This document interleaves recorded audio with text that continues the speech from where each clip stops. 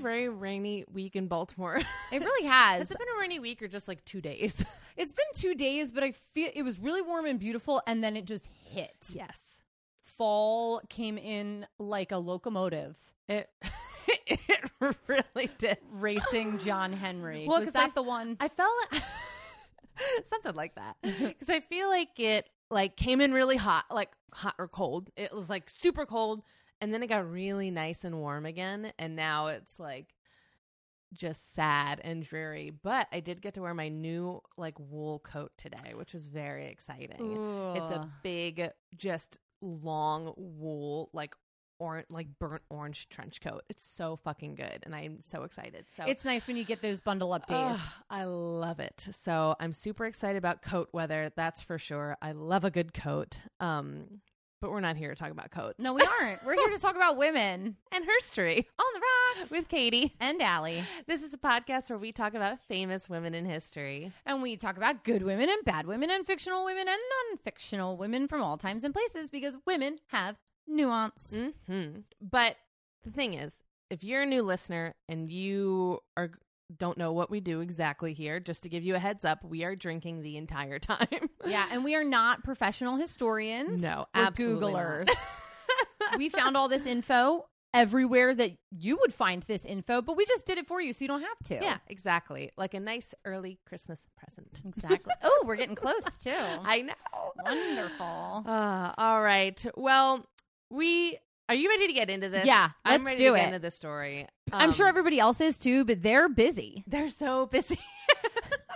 They are busy wrapping their first Christmas gift because they or whatever holiday you're about to celebrate. Yes. Because the people are trying to get done early. Everybody's stuck at home. We're all Amazon gosh. shopping. I'm like half done already. I've gotten a few gifts, actually. Yeah. I'm really excited. I've gotten yours and Jake's for the sibling gift exchange. Oh, perfect. I think I know what I'm getting you personally. Podcast exchange. And then I've got my dad's gift, which I'm really excited about. Yeah, I love that we have to buy each other 2 presents. I know. So that people don't know that we always get each other a it's present. so funny because like I have 3 siblings. So if there's 4 of us, and then we all have significant others. It's a lot of people. It's like if you got every person a present, like we did that for years, and it was exhausting and expensive. And then we're like, let's just get booze. And then it was like, this is so impersonal. And then we were doing Secret Santa for a while, and now I think we've got the best system ever. It's like rotate the couples, because the women, like all the sisters and sister-in-laws, always just bought the presents for the couple anyways. Yeah. So anyways, that was family corner. It was very family corner. So but you're welcome. You're wrapping presents, but it's too early to listen to Christmas music. Yeah. So you were like, okay, well, I'm just going to listen to this podcast while I wrap presents. Yeah, exactly. So we need to describe what these women look like, because you can't get out your phone. No, you won't have time. No, and you really want to make sure those creases are tight. So we're going to describe what these women look like so you can have a visual in your head while we're talking. We're going to get a little physical. Allie, who are you doing? What does she look like? I am doing Lillian Gilbreth, and she was tall and thin and very gazelle-like. Like if she was an animal, I think she would have been a gazelle. Although I just think she looks tall and thin. She may have not been tall, but to me, she looked tall and thin. Yeah. I believe she had red hair, although the pictures are in black and white. There were references to red hair. Okay. She was very stoic to the point of almost looking cold. Okay. In some pictures, but she had a prominent nose, and she was perpetually pregnant. Okay. Constantly. There we go. Constant pregnancies. That's really funny because my person had a lot of children but was never pregnant. Ooh. Just to give you a little teaser. Little teaser. Okay, who are you doing and what does she look like? I am doing Belle Gunnis, the notorious serial killer. And just to give you a heads up, this story is grotesque, and she is a grotesque human being. This is the way she was described by like a newspaper or something. It was like something of the times. They said she was a fat, heavy-featured woman with a big head covered with a mop of mud-colored hair, small eyes, huge hands and arms, and a gross body supported by feet grotesquely small. She was around 6 feet tall, weighing 280 pounds, predominantly muscle. This woman could lift a hog over her head. She just lived a life of very hard labor. And yeah, she was just a large, like, brute woman. If anybody ever described me like that, I would be like, I just love my favorite part of it is the grotesquely small feet. Like, but at least that's creative. Why say gross? She was gross. Ew. She's so gross. Mud-colored hair. Okay, fuck you from all the brunettes. Like, our hair is beautiful. Excuse me, is that gross like total or gross like ew? But we can describe her as being hideous because she was a murderer. Oh, inside and out. Inside and out. Okay, yeah. Bad person. Great. So why don't you tell me what I'm drinking to honor this bad person? Okay, so this drink is called Lady Bluebeard. And I am super excited about it. So I wanted to do something with Guinness. So it's kind of a shandy, but kind of a dark shandy. Because Guinness sounds like her last name, Gunnis. So this is 1.5 ounces of bourbon, 1/2 ounce of grenadine, 1/2 ounce of lime juice. And you put fresh blueberries in the cocktail, and then you shake that up really, really hard to break up the blueberries. And then you top the whole thing off with Guinness and garnish with 2 blueberries in honor of her 2 husbands. Oh, cheers. Wow, that's really good. I love this. I did not expect the lime and the Guinness to go well together. This is my first ever Guinness cocktail. Yeah, I've never had one either. I've had Guinness beer mixes. There's a lot because it floats on top because it's so light. A lot of places when we used to be able to go get food, a lot of places would serve like Guinness beer mixes, but never a cocktail. Yeah. Oh my goodness. I'm pretty pleased because I feel like my cocktails has been like okay recently, but I feel like this one is my best one in a couple weeks. So yeah, I'm pretty excited. I'm sad that this terrible woman has such a great cocktail. I know. Let's I could have gone the way you went with Irma Gris, but just crap in a glass. Crap in a glass. That's for all the Nazis. Yeah, who just put crap in a glass. So, Allie, what do you know about Belle Gunnis? I think she was a murderer of possibly her husband's, and then maybe she pretended to be someone she wasn't. I feel like there's some sort of, I don't know anything about her. I just saw on the list that somebody requested her, and I knew that she was a killer, and you have an affinity for killers, so I put her on your list. I do. And that was what made this week so fun for me because I got to listen to my favorite podcast about this, a podcast called Last Podcast on the Left. They are 3 guys who are true crime savants. Marcus Parks does all the research, and Henry Zabrowski also does some, but Marcus Parks is like, he does such fantastic research. Like, this woman's Wikipedia page is fairly short, and this story I'm about to tell you is very long because they did like 2 hour-and-a-half episodes on her. Wow. And like no one else just had theirs because they read like a couple books on her, which is really where the meat of every information is. We just don't have time to read books every week. So anyways, I am really excited to bring this to you. So thank you to Marcus Parks and Last Podcast and Left for all the research that you did. And who requested this? Sazzle42. So thank you so much. This was right up my alley. But again, just a warning to all people. I'm your alley. I do that to people all the time. My back alley. So if you are not like Sazzle42 apparently and I, take care when listening, because this story is going to get disgusting for a bit.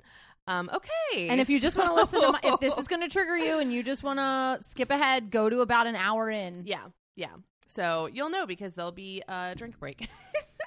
Okay, so Brynhild Paulsdatter Storstedt was born on November 11th, 1859 in Silbu, Norway. Ooh. So that's her real name. her name literally means Paul's daughter on Storset, which was the family farm. So it's a very literal name. Very Norwegian. Yes, very Norwegian. So not much is known about her early life because there really just wasn't too much to talk about. She was a simple Norwegian farm girl living her life with her parents and 6 siblings. Her family was extremely poor, which Belle felt did not suit her. She just wanted to escape her impoverished family. Actually, she didn't want to. She needed to. She was like, I am meant for better things. And she just hated that she couldn't buy nice things. And she especially hated that she was relentlessly teased in the neighborhood. She was given the name Snurkvispala, which translates into Paul's twig daughter. Sick burn, everybody. Because it was her job to pick up twigs around the woods to heat their home and cook, and everybody's like, you don't get it delivered. So anyways, your Air Jordans are dirty. We have logs. What are you doing heating your home with twigs? There are a lot of stories that we could tell, really just tall tales about young Belle Gunness. But a lot of them aren't true. Because when her, everyone who knew her really well in the town was like, yeah, Belle was just a normal person. But then once her stories of crime started coming out, people were like, and then she got pregnant, and then the man forced her to have a miscarriage, and this other things that no one has any proof of. So people started attributing stories to her past to make what she did seem like there was a reason for it. Yeah, and just to be yeah, I knew her, and we all knew that she was going to be a serial killer. We're like, oh my gosh, Paul's twig daughter? Absolutely. She's crazy. But, I mean, most of them weren't true. But what we do know is that she really wanted to go to America, and that life raft came in the form of her older sister, Nellie. So Nellie had married an American a few years back, and she started a new life in the States, and she thought that it was high time for her sister to get out of Norway and into Chicago, Illinois, where they had a booming, Norwegian, Swedish, what do you call that? Cultural region. Yes, cultural region. And so she goes there. Her name is Americanized on arrival, so Brynhild Paulsdatter Storset becomes Bella Peterson. It's not even close. Bella Peterson, and her new life had officially begun. Once in Chicago, she found work like most immigrant women, doing various house cleaning jobs, cooking, cleaning, sewing, laundry. This girl could do it all. And what years is this in America that she's living in? She is in the 1870s right now, 1870s, 80s. Okay, so this is quite a bit ago. Yes. Okay. This is late 1800s, and the story ends around between 1908 and 1910. So okay. This is so that's the area we're in. But Belle didn't come to America just to do what she was doing back home. She wanted money, and Nellie said that she was insane about it. Trying to get money consumed her whole life, and that's how she picked men. She wouldn't even talk to a guy if she was you're not going to provide me a comfortable life. So she did end up finding a guy. He wasn't super wealthy, but he was comfortable. He was a night watchman in a department store. She was a middle-class digger. She was. She was like, that is just a step on my ladder. So she found her first husband, a night watchman at a department store by the name of Mads Diltoff Anton Sorensen. And I mean, he was an average earner, but it was enough to get Belle started. They were married within a year of Belle arriving in Chicago. And very soon after they were married, Nellie said that her focus shifted from money to having lots of children. Belle was a very focused person. So if she had a goal, she was going to get it. So she was like, okay, I want money, but first I need a husband. She got the husband. And then she's like, okay, now I need kids. So that's her main goal right now. She's following the true woman trajectory. Yes. But Belle was unfortunately unable to have children, and her anger at that fact just totally consumed her. And it ended up ruining her relationship with Nellie, because Nellie had already had 5 kids by that time. And Belle just didn't understand why Nellie wouldn't just give one of her kids to Belle. And then when her nieces and nephews would come to visit Auntie Belle, she wouldn't give them back. People would be banging down the door, give her back. That's absurd. Like, I do understand that there is, like, I'm sure that it, especially back then, it just feels like such an attack on your womanhood, like, to not be able to have kids. But then at the same, if you want them. Yeah. But then at the same time, it's like, you can't just fucking steal somebody else's kids. No, and you can't just ask for them either. You can't. And it just reminds me of, like, the scene in Friends when Phoebe's like, I just want to keep one of the triplets. And it's like, yeah, but they're not your kids. Right. Like, you know, it's just like this thing where, like, she just was like, I don't understand why you can't do this. And Nellie's like, because they're my fucking children. And then it was Belle who was like, well, I'm not talking to you anymore. Ooh. And Belle just cut off ties with Nellie because she wouldn't give her one of her kids. It reminds me of Mean Girls when she's like, oh my God, Gretchen, you can't just ask I know. people for their kids. But Belle was not going to be deterred, and at some point, she just shows up with a baby. She gets a baby. The way Belle tells it, of course, she's like the hero of the story. She goes, well, I was standing watch at a dying mother's bedside when she put her infant daughter Ginny into my arms, and she said with her last breath, promise to take care of my baby girl. Now, I don't think Belle killed this woman. I think that this woman actually did die in childbirth, but I do think that Belle exaggerated the story to get the baby because there is a father involved in this story. So wait, though, is Belle like a nursemaid? Is she like doing midwifery? Nope, I don't think so. I don't know how she, and I, again. Well, if she's a maid, she could have just been at someone's house. She could have just been at someone's house. Fair. But that's crazy. Yeah. And the husband was like super distraught. Like he didn't know what was going on. And then like, you know, they had the funeral, they buried the wife. And then like, he like kind of gets his senses back and he goes, oh my God, my baby, where the fuck is my baby? And he goes to Belle Gunnis and she's like, it's my baby now. This is Ginny, which that is can't not be the legal. name that she was born with. And they went to court and Belle won custody. Why? Because she was a woman? Yeah, I guess. Oh my I don't God. know. It's so weird. That is so crazy. So now, now that she has her baby, she's like, okay, got the husband, got the baby. Now I want to get that money.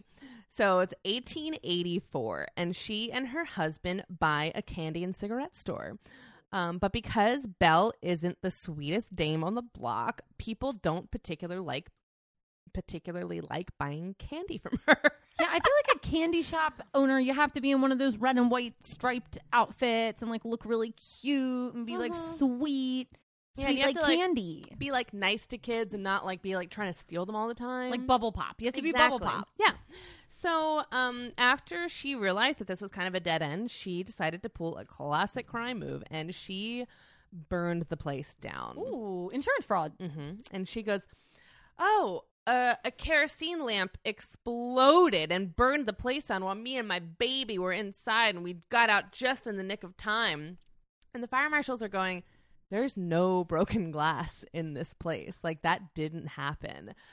But Belle was really good at insurance fraud, and she just played the hysterical woman, and she was, like, weeping and wailing, and they were like, okay, fine. And she got the insurance money, and she was very pleased with how easy the whole darn thing was. And then she's like, well, I'm on a real hot streak, so I got my money. I'm going to get some more children. And she proceeded to collect 4 more children over the next 2 years. From just other people? Know. We don't know. Okay. We don't know. 4 more children show up in the Gunnis household, and no one has seen Belle pregnant once. And I mean, like, is she just taking the kids, or is she killing the mothers? We have no idea. But she claimed that they were biologically hers, which was absolutely impossible because it was within 2 years. So it would have had to be 2 sets of twins. Mm-hmm.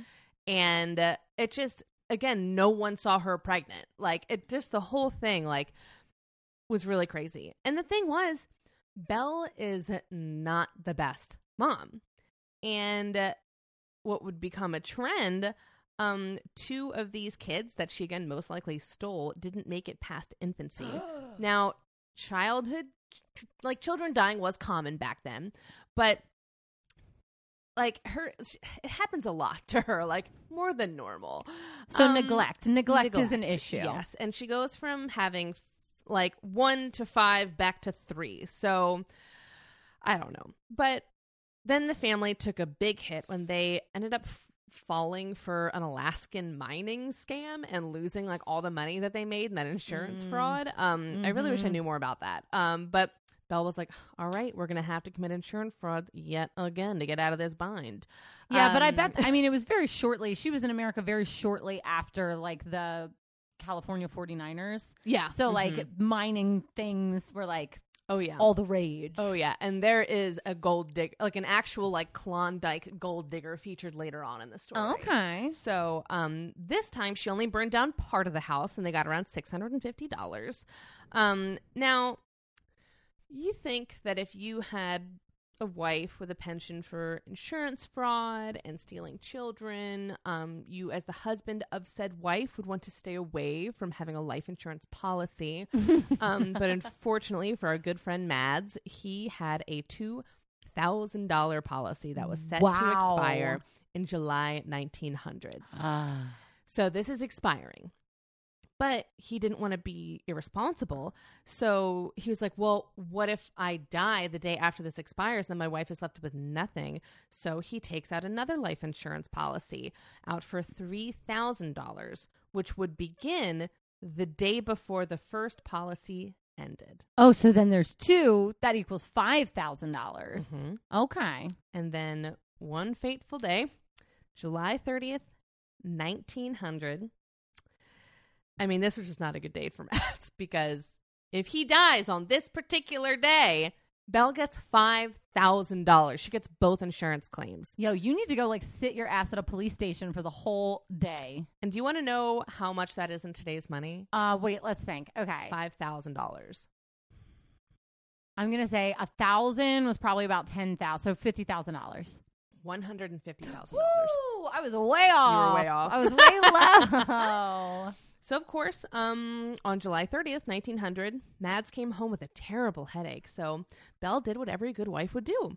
She gave him some quinine and sent him off to bed. But unfortunately, when she went to wake him up for dinner, he was dead. She calls the people. They come in, and they're like, he has a lot of morphine in his system. Poison. And she goes, the pharmacist. The pharmacist must have switched them up. That darn pharmacist, what an idiot. And they just buy it. She must have been a great liar. I don't understand. She's not that attractive. So, like, I don't understand how she's doing Had this. to be a good liar. There's no question. Oh, just a classic pharmaceutical mix-em-up. They ended up in death. Like, I think women back then, too, were very, like, swoony. Yes. You know, like, oh, no, they woe is totally me. were. And, of course, yeah. the By authorities, necessity, they but bought not it. by choice. No, and Belle got away with murder on her first official run. Her first official run. We don't know what she was doing before this. Right. She may have killed multiple mothers She with may have morphine. killed multiple mothers. So shortly after this, she decides that her and the kids should go back to her Norway roots and buy a farm. She's like, you know what? I think I need a farm. So she posts an ad in the newspaper, and she ends up buying a farm in the town of LaPorte, Indiana. Now, this is like just a little outside Chicago. This farm had quite a colorful history. It was originally built for the founder of LaPorte's daughter, who was actually run out of town for supporting the Confederacy in the Civil War. Okay. Then it belonged to an outlaw who was murdered for gambling debts. And then it was a hop and brothel for just a little bit. Because everyone knows you're less likely to get caught cheating on your wife just outside of Chicago rather than the metropolitan center. Okay. Fair. The brothel was actually super successful until the lady who ran the brothel suddenly died. Well, third time's a charm. Because she was poisoned by her sister who ran a competing brothel. I want to do them. Who are these girls? You poison.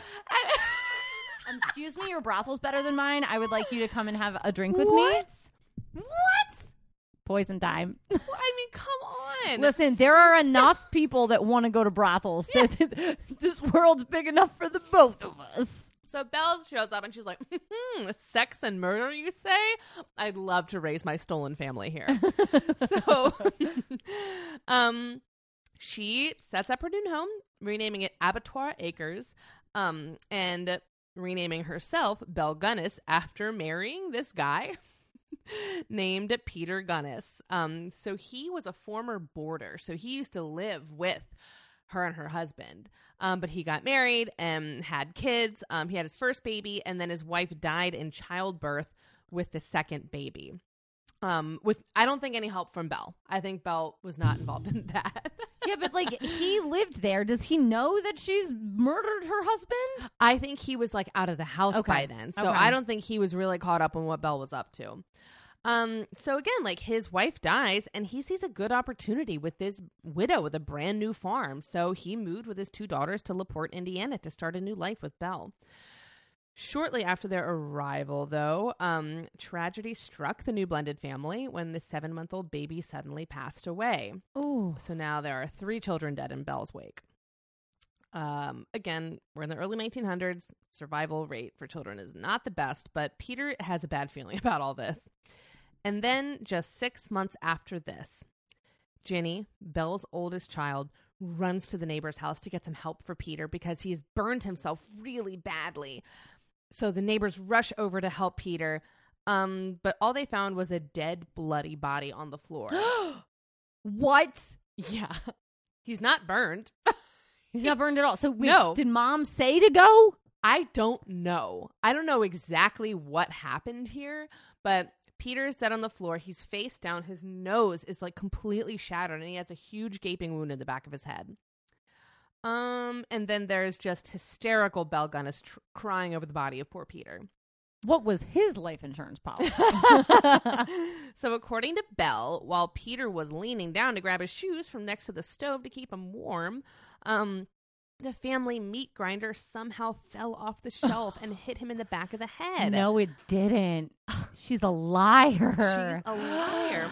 And they're like, well, your daughter said he got burned. She goes, oh, yeah, I'm so sorry. I forgot. There was a big pot of boiling beef broth on the stove. That must have been the burns. That must have been why she said he was burned. And she was like, and then they said, okay, so what happened next? And she goes, well, he wasn't dead then. He got up, I helped him with his burns and he laid down. And then a couple hours later, he was just dead on the floor. These people have never seen an episode of CSI. Never. Not even once. Because, again, he had no burns on his body. So they're like, but he's not even burnt. She goes, oh, that's because I make a really good salve. Give me some. And they're like, to heal it in like an hour? And she goes, it's really good. It's Norwegian. I mean, maybe just say my daughter was confused. Right, like, that's yeah. a much easier lie. Right. As fishy as it all was, there was just no hard evidence to point them towards murder. And it was super impolite to accuse a grieving widow of murder in the Midwest. So Belle gets away with husband murder number 2. And potentially total murder number 5 if we think she murdered the children. Thankfully, the elder Gunnis daughter was taken away by her uncle after Peter's death. He was like, I am not leaving that girl in the house alone with you. And also, so wait. She may have murdered the young children? That's what a lot of people neglect think. Or via like she shook them when they cried too much, maybe type or maybe thing. poison. Some people think she poisoned them. Oh, wow. Yeah. Really, really sad. But now she's back down to 3 kids, and that's not really ideal. So then, miraculously, Belle has another child. This time, though, she kept up the ruse a little more and actually called a midwife to her home. To have a fake labor? Yes. But when the midwife got there, she was like, oh my gosh, I'm so sorry. You know what? You missed it. She gets there and Belle is doing the laundry. She's chasing pigs around the farm. She's taking care of the baby that was fully clean, dressed, and pretty large. It's like in a sitcom when pretty a 6-month-old baby is like, I just had this baby. It's like that baby's 10 months old. You would have died. Yeah, this baby's fairly large and yeah, this is not her child. So, oh my God. And when the midwife was like, okay, well, how are you doing farm chores literally hours after giving birth? She goes, you know what? It's a European thing. I make a good soul. I make a really good vagina salve, and it's European. It's European. What do you want me to say? I'm European. So everything's fine. Listen, descended from Vikings, this woman is. 2 years pass, and Belle is just doing her thing, trying to keep the farm running by herself. And the only nefarious thing during this time period is she's letting her cows loose and then holding some of her neighbors' cows hostage for $1. But other than that, smooth sailing. I've been waiting to hear about that cow hostage all day. The great cow hostage of 1901. Then after a few years, she is realizing that she really needs some help on the farm. So she puts an ad in the local Swedish newspaper that she's looking for a farmhand. Don't go. And that is how 30-year-old Olaf found himself in the dangerous hands of Belle Gunnis, with his entire life savings of $600 in his pocket and no chance in hell of surviving. I tried so hard to come up with a Frozen joke, and I know. it was skipping my... I know. Yeah. So just about 2 months after his arrival, there was a letter on its way to Olaf's father saying that he had found a nice girl to marry. And then Belle's chatting up her neighbor about how Olaf had run off to the World's Fair in St. Louis, because we know everybody was there, as per episode last week. Every single person He's getting a tattoo from Maud and Gus Wagner. Oh my gosh. And then she told someone else, she goes, you know what? Olaf went back to Norway. The king of Norway got a new crown and he just had to see it. That was an actual lie she told people. He went to go see the new crown of the king of Norway. Oh, you want to know another fact I learned this week about the St. Louis World Fair? What? St. Louis World Fair. It was the first time they ever served PBR. So he could have run off not for a woman, but to drink a brand new beer. Because I have to get one of those PBRs. I gotta go. And then get a tattoo from Maud Wagner. So really, Olaf was not living it up in any of these places. He was already dead in the ground. Belle had hacked him up, chopped up his body, put him in the ground. Was he later found? Is that how we know? Yes. Okay. Then shortly after this, a new farmhand came to town, Henry, and he came to the farm to work, seeing the same ad that attracted Olaf, and just 3 months later, she's making the rounds again to her neighbors, saying how her brand new farmhand just up and left. And this would be a horrific pattern for the next few years. But she's like mostly a man murderer? Yes. This seems rare. Is this rare? I mean, it depends on the motive. So Okay. I do think that she was a serial killer, but the thing is, she is targeting like Nordic men because they don't have a lot of ties to people because they're immigrants. Okay. So she's like, come work on my farm. And then by the time, like, their whole family is pretty much always back in like Norway or Sweden or Switzerland or something. And like, nobody really realizes that they're gone. I mean, is she killing them because she likes killing, or no? Well, we'll get there. We Okay. will get into it. I see. Is she eating their bodies? No, she's not. Thank Okay, goodness. not a cannibal. Not that we know of. She's feeding it to her children. She's red weddinging. So one of these personal ads said, because she did revise the ad a little bit to be a little more romantic, because she was also a little lonely in the bed. So if she could have sex and kill someone, she was having a pretty good day. Personal ad. Comely widow, which comely meant like very attractive, who owns a large farm in one of the finest districts in LaPorte County, Indiana, desires to make the acquaintance of a gentleman equally well provided, with a view of joining fortunes. She's With catfishing. a view of joining fortunes. Oh. No replies by letter considered unless sender is willing to follow answer with a personal visit. Triflers need not apply. AKA, I don't want no scrubs. Don't be trifling. So I cannot believe that. Triflers need not apply. it's unbelievable. Because the whole thing was, in these letters, as we'll get to in a little bit, she would be like, you have to come with your life savings because we might get married. Because she, like, once the letter started, she would like romance them, and she'd be like, well, yeah, but I'm really lonely. My husband died. And then they'd be like, oh shit, I could marry this woman and like be the co-owner of this farm. That's really good. But she was like, but you also have to bring your entire life savings with you. So she is making a ton of money this way. Okay. Wow. So, and again, these ads, mind you, were all in Norwegian, in like, you know, Norwegian, Swedish, whatever papers. So regular authorities wouldn't really be paying attention to the fact that the same woman has been continuously looking for farmhands and husbands for years. And according to the mailman, she had no less than 10 letters a day in response asking about the job and the potential wife, because again, not only is she like offering a job, but a house with a single woman who might be looking for a good time. A brothel, for a per lot of se. these people, it is a slam dunk. Yeah. Like, they're like, oh my God, this could really change my life. And the other really crucial part of this scheme is the letters, because she is being very romantic in them. And like one man in particular, Ola Budsberg, he was an older gentleman with a good bit of money, and he left his 2 adult sons and he went off to Laporte to marry a rich widow, because that's what the correspondence always led to, which is like, we could get married and join fortunes and live a happy life together. But he only showed up with half his fucking money. Why the hell would he do that? So Belle made him go back to his hometown with her. She accompanied him. She walked into the bank and waited for him to get the money. Yeah. And double checked with the teller. She goes, and that's all of it, correct? And he was like, yep. So he also refinanced his land and signed the deed over to Belle. And of course, shortly after their return to the farm, Ola was dead. Did she have a way with words? She must have had a way with words. I'm so confused at this, because know. earlier you described her as gross. She's disgusting. Okay. Yeah.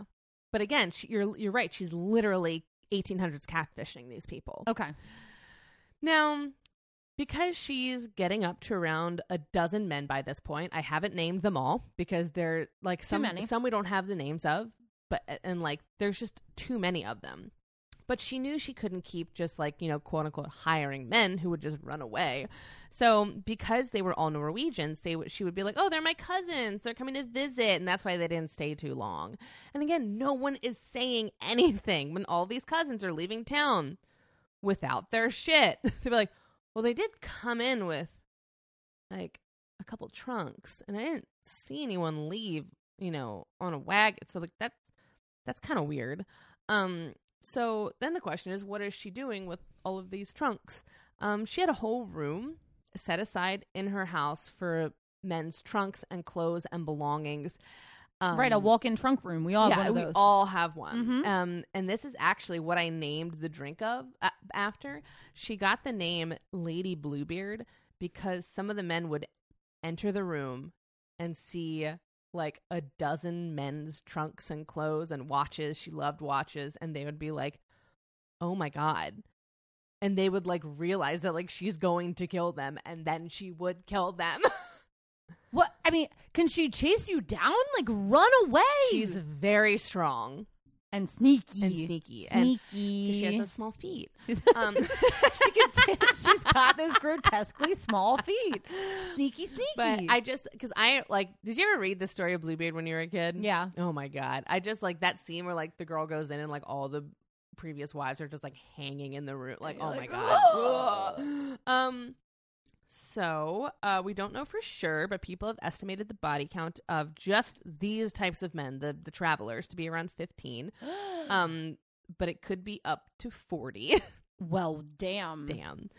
So now, how was she killing them? What was her preferred method? Well, it varied, but Belle's preferred method was straight up face-to-face stabbings and hackings after she would weaken them with an arsenic-laced orange. We know this from the defense wounds that's on some of their bodies and the arsenic found in their stomachs. And what about the bodies? Where were they? Well, Belle had actual farmhands dig multiple pits in her hog pen.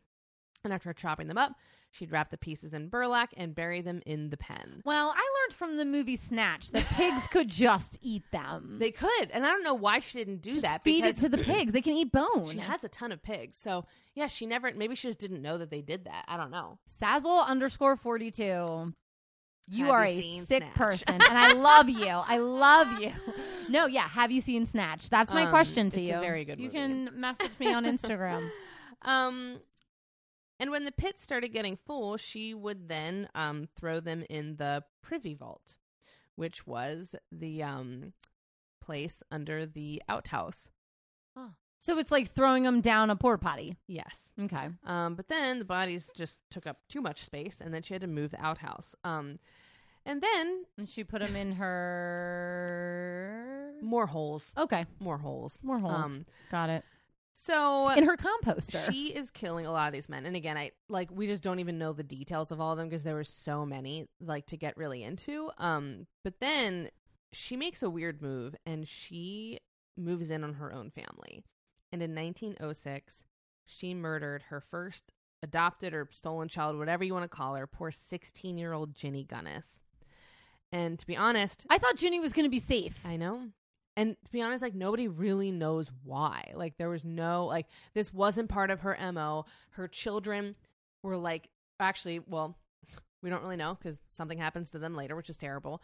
But basically, all their teachers were none of them were ever beaten or showed any signs of that. Belle was a really nice mom to them.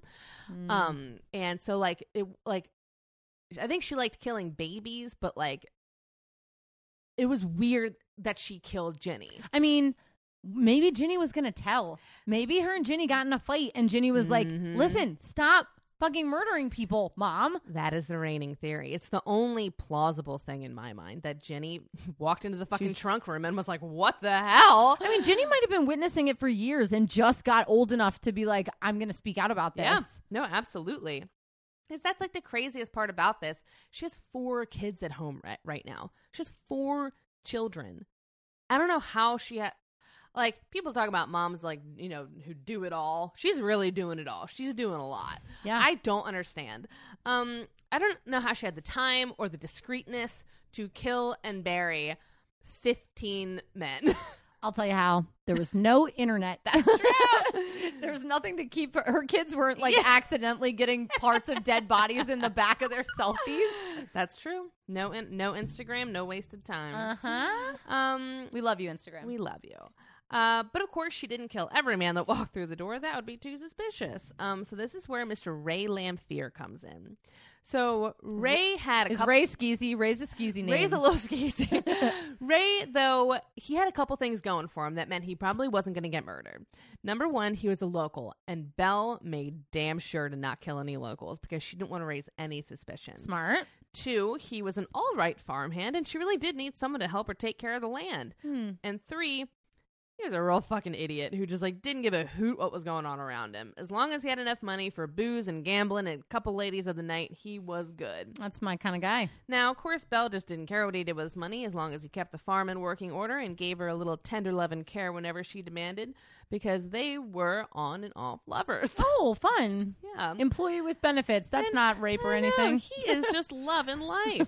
He would literally brag around town that he was banging the widow Gunnis. And and he's like, one day I'm going to marry her and be the master of that farm. And everything is right on track for him to do that. I mean, he did get a little jealous because he was like, well, I mean, whenever these guys come into town, I feel like, I'm not in the bed with you anymore. And then they just disappear, leaving you high and dry. Belle, why do you let them do that to you? Girl, you're worth more than that. Is that what Ray said? Yeah. Okay. Over a nice Chianti. Okay, I see. So everything's right on track until a new man strolls into LaPorte, Andrew Helgelien. He, of course, answered the ad like all the others did, and he arrived on Belle's farm looking for a new life after they had been exchanging letters for 18 months. Whoa. He was a little harder. He was a harder fish to snag than the other ones. Oh, he wanted to really check. He really did. And she really laid it on thick in these letters, making them extra romantic, saying things like, oh, I can't wait until I'm in your embrace. And you know what else would be super romantic? If you didn't tell anyone, not even your family, that you're coming to be with me. And you know what would get me really turned on? If you sold everything you owned and brought every last dollar with you and carefully sewed most of the cash into your underwear. She is These are not things that hiding. She is not hiding what she's this doing. This is insane. So, he came and he did bring some money with him, but it was mostly in cash certificates. And it was actually only half of his money, but she was like, it's whatever. I just need the money now. And so she's like, all right, we need to go to the bank to get these cash certificates done. But then they tell her, like, well, this is going to take, like, 2 weeks. And she's like, what the fuck? Like, men didn't even last 2 weeks. Like, 2 weeks was really fucking long at this point. Because we know the first couple lasted a couple months. But as soon she was like, okay, you know, you just got here, you're getting the hacksaw. Like, she was not fucking around by this point. I mean, she's written letters to this guy for 18 months, and now she doesn't even want to hang with him for 2 weeks? 2 weeks. It's so crazy. That's bizarre. But the 2 weeks passed, and on January 14th, Belle finally received the $2,839 she had been waiting for, and she set her plan in motion to kill Andrew. As usual, she sent Ray out for the day on errands so he wouldn't be around, and then she brutally attacked Andrew almost immediately, because at this point, she's, like, irritated. She's like, I have been with you for 2 weeks, which is 2 weeks too long, and this one is, like, really vicious, and she throws him in the yard all before Ray returns later that night. And with that murder, she had brought her total crime earnings, including the insurance scams and stuff from the past 7 years, up to around $1.2 million in today's money. Whoa! That's insane. But when you get up around that kind of crime in the world and whatever, you start to get a little sloppy. And Andrew, unlike many of the other men, not only left people who cared about him and worried about him after he just disappeared, but he also left a shit ton of evidence. 18 months worth of letters between him and a woman named Belle Gunnis, like telling him to bring all of his money to LaPorte, Indiana. Like an address, a name. Yes. She's like, every little last detail. By the way, my social security number is. That's insane. Listen, she got too comfortable. She got too comfortable. No, that's the thing. When serial killers go for too long, they start like, oh my gosh, Ted Bundy has this insane quote. He goes, and then you're just like, where'd I put the wrench? Like, you know, just horrible and shouldn't. That's not funny. I know I'm laughing, but it's not funny. But it's so, like, he talks about it so casually, because then it just becomes like, oh yeah, I mean, I've gotten away with 10 murders so far, so like, what's another one? Like, right. How many people like that are living right now? So many. Oh my gosh, so many. So Andrew's brother Azel starts writing Belle. He's like, hey, do you know where my brother is? Because, you know, according to his letters, he went to see you. And she goes, you know what? I'd like to know that as well. That scumbag left me high and dry here out on the farm. So she's writing Azel and being like, your brother's the worst. He abandoned me. God, she loves the fucking gaslight people. She's great. So she tries to sell this guy on the idea that his brother ran off to, like, she goes, I don't know, New York or California or something. And so she's writing letters to him. And then she's also dealing with Ray, who is very upset because when Andrew came to town, he was kicked out hard. Like, she was like, you can't even sleep in the house anymore. And he had to go, like, sleep on a, you know, straw bed in the barn. For 2 weeks. For 2 weeks. And he's like, you know, I don't really like that you just keep, you know, messing around with all these guys. And here's old Ray over here just trying to be nice and da-da-da-da-da. Like, and I'm picturing Ray like one of the guys from Wizard of Oz. I know. Like and like Belle is like, okay, you're so fucking annoying, and she just fires him altogether, and she replaces him with a guy named Joe. But this only made Ray more upset, so he starts hanging around on the farm, just yelling all day, like super drunk about how Belle owed him money, and so she calls the cops to her house, where she has 15 bodies in the yard. And trunks galore. And she gets Ray picked up for trespassing, which is a $1 fine. And then after he kept coming back for months on end, she goes to the courts and she tries to get a signed legal document claiming that Ray is insane. She tries to get him legally pronounced insane. In the court system. That's the true mark of insanity. Yeah. She's crazy. So Ray's doctor is like, he's totally fine. And then they all go to an insanity committee. Oh, I love a committee. And they're like, yeah, the guy seems okay. He's a little drunk, but that's no problem. But Belle didn't stop. And she just kept trying to get this, like, to stick. So then she should have killed Ray when she had the chance. Yeah, she really should have. So then she brings him to court for trespassing and stealing a fence post. But this is not a very smart thing for a serial killer to do, because now that we're talking about like actual theft, the property, they have to go to court. So when it comes time for the trial, Ray's lawyer is looking into Belle Gunness, and he goes, I think this woman's like a serial killer. Good lawyer. And he just like flips the whole trial, and he goes, isn't it weird that her first two husbands died mysteriously? And isn't it weird that Jenny's in California? And isn't it weird that she's had 15 cousins come to visit and we haven't seen any of them? This is the guy that has seen CSI. Yes. Criminal Minds and all of it. And he's like, how can we really trust this woman when people just seem to die and disappear around her at an alarming rate? And when he starts to lay things out all together, people are like, that is a little weird. And I like to imagine that Belle is just like sitting there. She's sweating a little bit. And she's looking around and they're looking at her and she's like, okay, I think everyone knows. She's like, just keep smiling, get out of the fucking room so you can get the hell out of Dodge, because this is not what this trial is about and they can't fucking arrest you, Belle, so you better get out. Go, go, go. So she goes home and starts planning her great escape. And part one of that plan was spreading the news around town that Ray wanted to kill her and her children and burn her house down. And she always added at the end, and he is very capable of doing so. Oh. And then she goes to her lawyer and she goes, I am so worried that Ray Lamphere is going to kill me and burn my house down, and he's so capable that I need to write my last will and testament. And the guy goes, okay.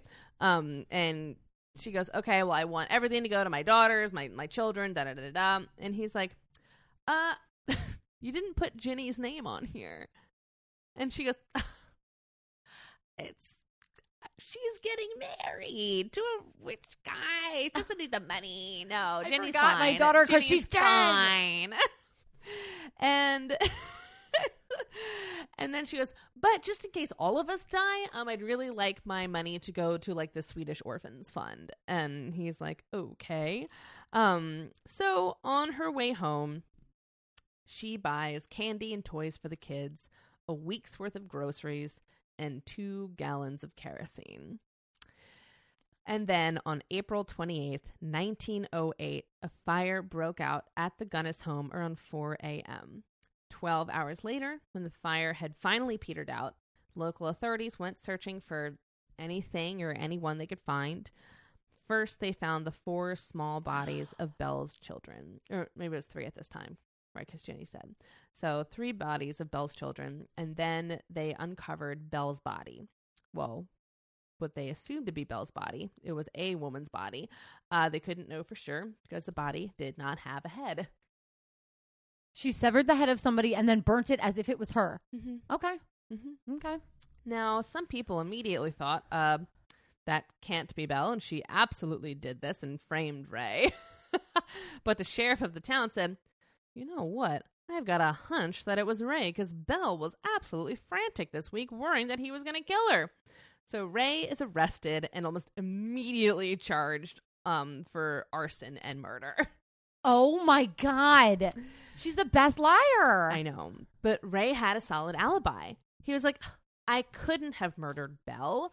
I was having sex with Elizabeth, the 70-year-old black spinster lady in town. This guy's great. He loves an older lady. Good for him. He's just into it. Good for him. And it's like, he's like, why would I lie about that? Like, everyone here's racist. Like, why would I lie about sleeping with the 70-year-old black woman in town? You wouldn't. And it's like, yes, that's true. People did believe him because they're like, no one would lie about that at this time. And Elizabeth backed him up. She goes, yep, he was with me. But then it made him less credible because people were like, well, he must be a terrible person because he had sex with a black woman. Oh, all right. So the charges stick, even though it was literally impossible for him to be there. Well, so in sickness and in health. We need Judge Judy for this case. We really do. So they're trying to like piece together what the hell's going on. And then this guy comes into town. He goes, "Hi, my name is Azel. I'm looking for my brother Andrew and Belle Gunnis." And they go, "Ha, well, you came at the wrong time, buddy. Belle Gunnis is dead." He was like, "No, I am so sick of Belle dicking me around. I'm like coming to LaPorte. I'm seeing what's up." Because he was like, "I'm 100% sure that like she killed him." And then the police are like, "She's dead?" Like, no way. Like, she did this. Like, he was on to Belle from the get-go. Listen, Azel is the one this movie needs to be about. I know. So they're dealing with Azel. They're dealing with this fire and Ray, and everyone is just like, what the hell is going on? So Azel just goes right to the farm. He's like, nobody's helping me. I don't give a fuck. So he goes into the farm, and he goes to Joe, farmhand Joe, and he goes, "Do you happen to know if there are any like holes on the property or any like recently turned up ground?" And he goes, "Well, yeah, I do have a couple of hog holes over here if you want to take a look." So Azel goes over to the hog pen, starts digging, and almost immediately strikes a burlap sack, rips it open, and finds his brother. First try? Yeah. Wow. This guy should have gone to the casino, am I right? Seriously. Play the double zeros on roulette. So he calls the sheriff and he's like, "I fucking told you so." So they begin to dig all over the hog pen and they start finding body after body after body. And there were a lot. So this turned into a multi-day process. And by May 6th, tourists had started to come from all over Indiana and Illinois to see the now infamous Gunnis farm. And every time a new body was unearthed, cheers and excitement would radiate through the crowd. Oh my God, these people are crazy. But the biggest crowds of all came out, just about 16,000 people, when the sheriff hired a prospector named Old Klondike to find Belle's head, because he's like, all right, we need to find this head to make sure that it's Belle. And Belle had this really easily identifiable gold bridge work in her teeth, in right? her mouth. So he was like, she's got some iconic gold teeth. So he brings out Old Klondike on what happened to be a Sunday. So the whole event turned into a carnival, like a nice church picnic where guys search for the severed head. Guys were selling popcorn, lemonade, and they were selling postcards with a photo of Andrew's cadaver. Prospector Klondike and the search for the severed head. It's unbelievable. And they had also, like, because they were finding so many bodies, they had turned her, like, horse and buggy, like, carriage or whatever, like, her barn into, like, a makeshift morgue. And they were selling tours to look at all the corpses. And the suitcase room. In the suitcase That's burnt room. down. People were treating the excavated graves like carnival games. They're jumping in and out of them and playing in them. One young girl even bought a dead dog from a man who claimed that Belle Gunnis had killed it herself. And I'd like to point all this out because an interest in true crime is not even close to being a new thing. People always like to say, like, well, like, what is it about millennials that they're so into true crime? It's like, are you fucking kidding me? You have a 14-year-old girl buying a dead dog from a stranger because she thinks Belle Gunnis might have killed it. Oh, yeah. And then, like, people love it. The sheriff tries to close down the barn morgue, and people were so angry that they're like literally banging at the locks and like trying to like stand on each other's shoulders just to get a peek in through the windows. It's insanity. Old Klondike didn't come up with the teeth, but he did find a lot of men's watches, which Belle kept as trophies. And then to add on to the mounding pile of bullshit, the guy in charge of Belle's autopsy came in to the conclusion that the headless body couldn't possibly be Belle's because, as I said, she's like 6 feet tall and 280 pounds, and this person was no taller than 5'2" and like 180. So Belle's just gone. Yeah. But after almost a month of searching, someone did finally find one of Belle's teeth. And because no one thought a woman was capable of pulling out one of her own teeth, which I think she's definitely capable of, she was officially declared dead, and Ray Lamphere is charged with the murder of Belle and her children and Andrew Helgelien. They're like, I'll just throw him in. So he has this horrible, lengthy trial. Thankfully, the only charge that stuck was arson. So he's sentenced to 2 years in prison, but he dies of tuberculosis and a brain hemorrhage like weeks after the trial ends. That's bullshit. That's crazy. Horrible. Now, everyone has their own theories on what exactly happened to Belle Gunness, but the general consensus is that she staged the whole thing and absolutely got away with somewhere between 14 and 40 murders. She sure did. Now, over the next few decades, Belle kind of made out like Elvis and Tupac, and people were like, I saw Belle Gunness at the grocery store today. None of them really had any merit until around 25 years later, when a woman named Esther, a Norwegian, or I would say Scandinavian, that's what I've been looking for this whole time, named Esther. She's working as a housekeeper in Chicago, and she is arrested for killing a man with arsenic who she had just happened to open up a joint bank account with. Oh, it's her! The woman looked a hell of a lot like Belle. She was about the same age, and when they searched her belongings, they found a photo of young children that matched the description of the Gunness children. Esther, of course, denied the allegation. She was like, of course I'm not Belle. I'm not even Norwegian. I'm Swedish. Same. Sorry, everybody in Scandinavia. But before they could get an answer or a conviction for the murder, Esther passed away. Now, this was a mystery for a long time, and everyone was convinced that it was Belle. But in 2014, someone did uncover evidence of an Esther Carlson actually existing at the same time as Belle.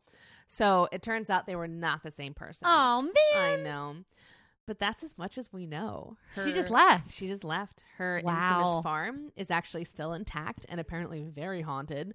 Probably has something to do with the fact that the body hog pit has now been turned into a dirt bike track for teenagers. Yeah. But at the end of the day, Belle Gunness will go down as one of the worst serial killers in general. And like, I'm going to say females, like not just for female, like she's one of the worst. She killed so many terrible. people. I can't believe I don't know more about her. I know. Why aren't people more obsessed with this story? I don't know. Because she's a woman, that's why. She's a woman. And yeah, she'll go down as a monster of Norway and America. And okay, I firmly believe that she got away. I bet she did. Yeah. So that's the story of Belle Gunness. Wow, Sazzle, thank you. That was thank you, wild. Sazzle. That was a crazy story. That really was a crazy story, and I liked it. I liked it. It was did good. It pique your interest? It did pique my interest. So we're gonna go make more drinks, and we'll be right back. All right, bye. Goodbye.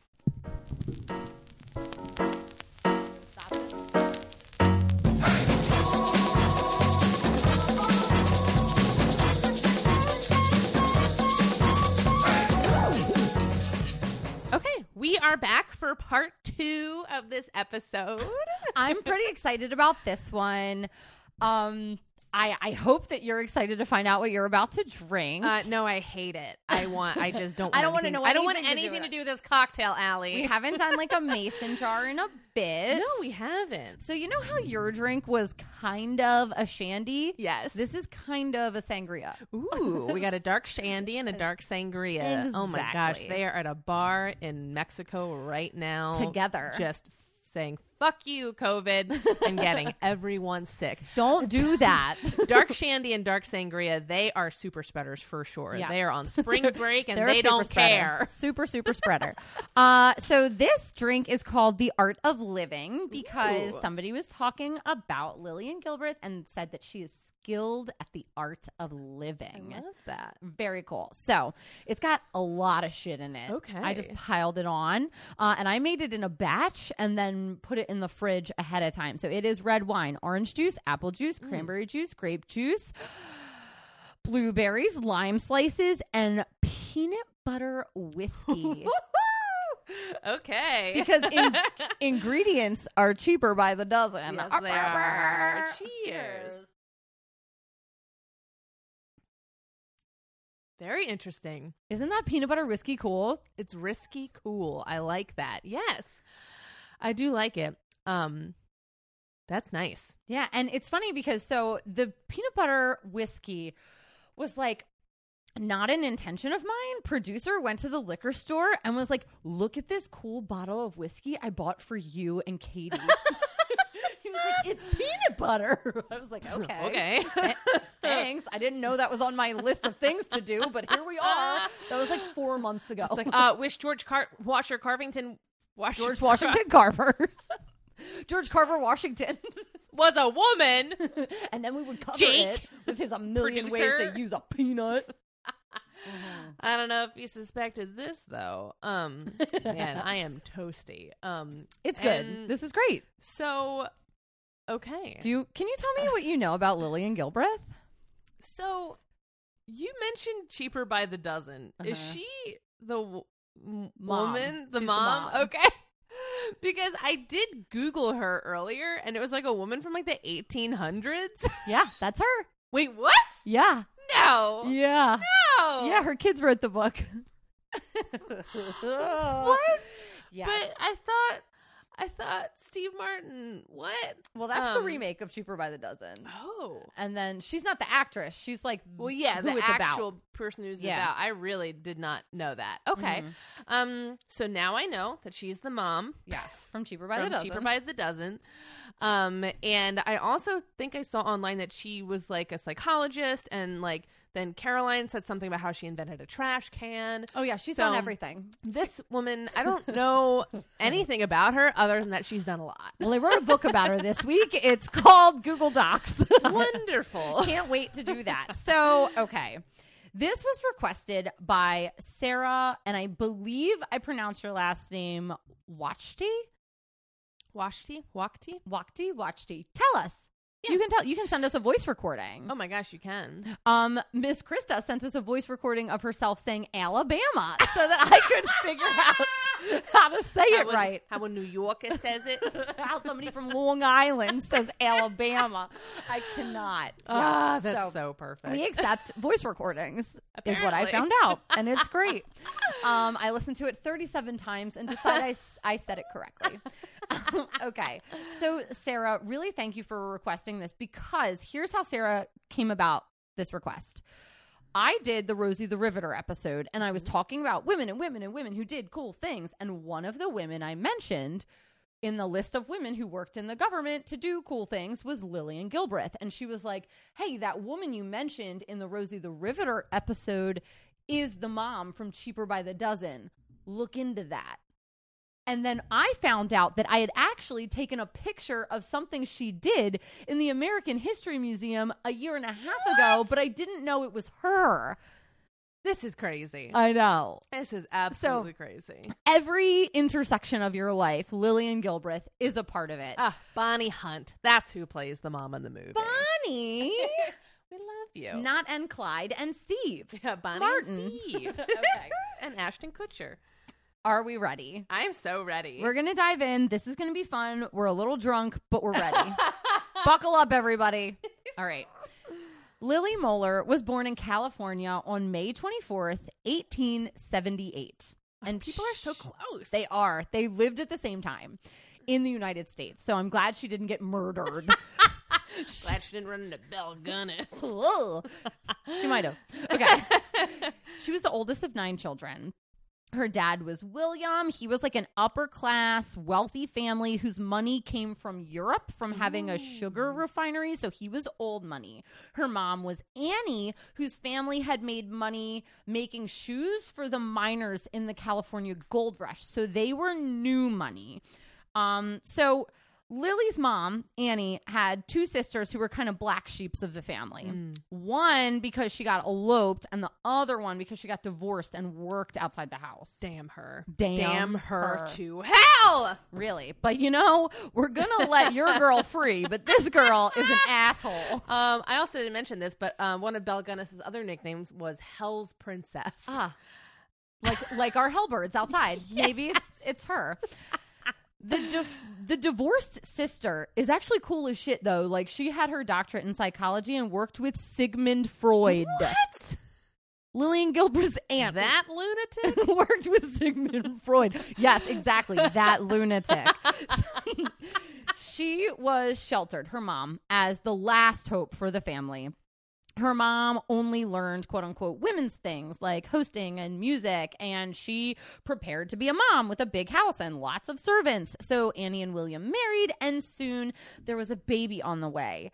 But only 4 months after the baby was born, she passed away. We already talked about infant mortality rates in this episode.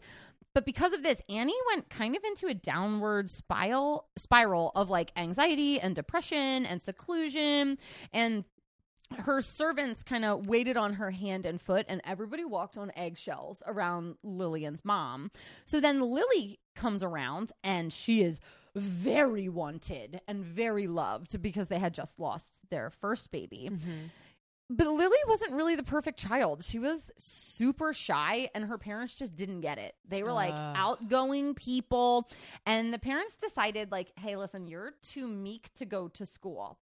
So it was like mom was anxious. So then dad was anxious that mom was anxious. So then Lily was anxious because they were both anxious. And I'm sure that no one was actually talking about anything. No. They were not talking about mental health in the 1800s. I mean, can you imagine the grand rooms that were just silently walked by? Oh, yeah. In that house. It was, clicking of heels is all you heard in that place. Click, click, click as people walked through. So mom did her best, though. With no formal education, she would make flashcards for Lily because she wasn't going to school. She would kind of come up with word games. And she, to her credit, let Lily read anything she wanted. Ugh. Lily loved the book Little Women. She loved Charles. Me too. I know. Same girl. Same. She loved Charles Dickens. She loved classic novels. She loved adventure novels. And honestly, a lot of shy people love to read because you can be an introvert, go on adventures, and not have people suck the energy out of you all day long. Mm-hmm. Her parents tried everything. They tried bringing friends over, cousins. They tried different activities. Nothing worked. They were like, play the piano and sing. And she was great at it, but she wouldn't do it around or in front of people.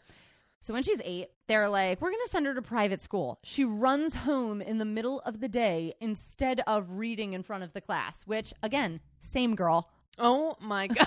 I get it. Oh, that poor girl. Mm-hmm. I went to school with people, like, there's a kid I went to school with who, like, we always had to act out the scenes when we read plays in literature class. And, like, his literal only line was, like, hark! And he, like, could not do it. No.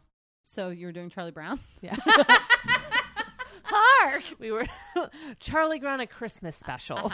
I get it. Part 2, the other one. So he wasn't Linus. Yeah. He didn't have all the monologue. No, he's definitely Peppermint Patty. Got it. So what a progressive casting for a private school. Wow. So we've got to do Peppermint Patty on the podcast. I'm so interested in that character. Write it down. We're almost at the end of this request season. No, I didn't mean write it down, don't talk. I meant write it down so we don't forget. Okay. At 9, she's sent to public school, and her mom thought ahead. She goes, here's what we'll do. We'll put her 2 years behind so that she's smarter, and therefore her confidence builds up. And it worked. You know what? That's not a terrible idea. I mean, this mom was anxious, but she was anxious to a fault of greatness. Yeah. That's all I aspire to be, anxious to a fault of greatness. You win. Okay. So academically, she's finally killing it in school. Still not socially. It's still kind of awful for her. She's scared of boys. She didn't want to hang out and do girly things. Whenever she was with girls, she's like, have you read this book? And like back then, educated girls like ended up as old maids. So everybody's like, no, I didn't read that book, you crazy bitch. But he was busy with my stick and hoop like all the other girls. I've been learning cross stitch. Have you heard of Jax? That was my Jax noise. So at high school, she found her place in society. She started writing for the school newspaper, and her English teacher was a married woman who worked outside of the home, and this was her hero. Yes, her Every hero. girl needs one of those. You do. Mine was Ms. McKee. Ooh. Mine was blank. So that's why I am the way I am. She was even elected vice president of her senior class at Oakland High School, where she graduated in 1896. Lily was not the only child in the family. She was one of 9 children, 6 girls and 3 boys. So during and after high school, as the oldest girl, she was expected to pretty much raise the kids. And she would feel guilty stopping at the library for books on the way home. You know, you're the oldest girl. You need to help your anxious, crazy mother with everything. And she was taught, probably for a very long time, that it was her life to be a homemaker and a mom. But her shyness and lack of social skills put her well on her path to spinstership by 15. I love the idea of like a training montage, but like a spinster in the making. Like instead of lifting barbells, she's lifting like cats and books. I want to be the very best, the loneliest there ever was. She's got like her hair's frazzled like in her face. And she's like, more! Yeah, that's right. That's what it was. That's the what she tea did. kettle is blasting fog into the room. She's like slowly becoming a better cook. At the beginning, she burnt something, and then like each time it gets better. Okay. She pulls out a cookbook, meals for one. And then opens a TV tray. We don't have TV yet. I'm just preparing. I'm just preparing. I'm inventing the tray, which she probably did. Okay. For a while, everyone was like, hey. We know things are hard for you, so hey, like, just put the TV tray down. Hey, maybe try music. Like, you're kind of good at the piano. But shortly after high school, she had to go to her parents with a really serious confession. She said, I want to go to college. Oh, what? That is not part of your spinster training. No. Or is it? Only Emily Dickinson goes to college. And look what happened to her. So her parents, specifically her father, were very against the idea. They're like, no husband is going to take you if you go to college. Like literally, if you went to college back then, I got this from the history checks, 50% of the women who went to college never got married because like they were too smart for husbands. That's so funny because later on it turns into like, go to college, get yourself a husband. Right. Get you go there. Get your MRS degree. Yeah. But her dad thought it would also make him look bad. Like he couldn't provide for her and he's like a rich guy. So it took Lily about a year to convince her family to let her go to college. And she's like, let me hatch my little devious plan. I'm going to college, Dad, because I want to train as a teacher so I can teach my future children bat eyes, twirl hair. And he's like, oh, Papa, I just want to have good pedagogy for my own babies. For my own children. And he's like, okay, I see that. I'll agree to let you go to Berkeley for 1 year. This was not a big deal back then. It was like Berkeley was like the community college. Now it's something. Okay, Berkeley's like a literal library that anyone gets a degree. And the president of the college is like, isn't this good, you women? You get to come here to train for motherhood. Isn't this good? Love it? Don't you love it? She's one of 300 students entering. Women were not allowed to live in dorms. Men had boarding houses, and women commuted from home. Lily rocked college. She wrote for the literary magazine. She acted in a play. What? The Shy Girl. She made male friends. She finished her first year near the top of her class. So her dad was like, I guess you can keep going under the condition that you commute from home and help your mom, like when you get home. Every person that was in a High School Musical as a teenager is like, that's me. I did that. She was getting her degree in English with interest in psychology and philosophy, but she easily took enough education courses to get a degree as a teacher as well. She won a prize in poetry while she was there. She got a place in Phi Beta Kappa, but then they told her that they were going to give her space to a boy because, quote, he would need the bragging rights and she would not. She was so good and finished so close to the top of her class that they asked her to be the student commencement speaker at graduation. The girl who ran home because she didn't want to read in public is now going to speak at a college graduation. Lillian. Girl. you're a star. Well, she'll be Lillian in 2 minutes. Right now, she's still Lily. Oh, sorry. So she's the first woman to ever speak at a Berkeley commencement. And on May 16th, 1900, she graduated and gave a speech called Life, a Means or an End? That's a big question, Lily. It's huge. Oh, my God. She's silly. like, I don't even know. So now Lily's like, I'm super professional. So like, I don't want to go by Lily anymore. So she straight up changed her name to Lillian. That was not her birth name. Her birth name was Lily. Really? Yeah. And she's like, I'm only going by Lillian from henceforth. The literal only person in her history to be like, I'm going to elongate my name. I'm you know make what? It bigger. Bigger and better. Lily 2.0 equals Lillian. So they're like, hey, you did your thing. We let you go to college. You graduated. You're 22. Come home and help mom. And she's like, okay, right. But like, shouldn't I go to like grad school? And they go, are you fucking kidding me, Lily? They go, great. Lily in. They get real mad about it. I'm like, what are you also a vegetarian now? Are you also a Democrat? Let me see your ballot. Let me see your ballot. I knew that they would turn you, those lefties. But they're like, oh, yeah, grad school. That's a great idea. But like, they really just want her to go live in New York with relatives so they can introduce her to boys is what they're planning on. So they send her to New York. She goes to be in the English program. And the head of the program's like, no, I don't take women. So she had to switch her major to psychology to take classes.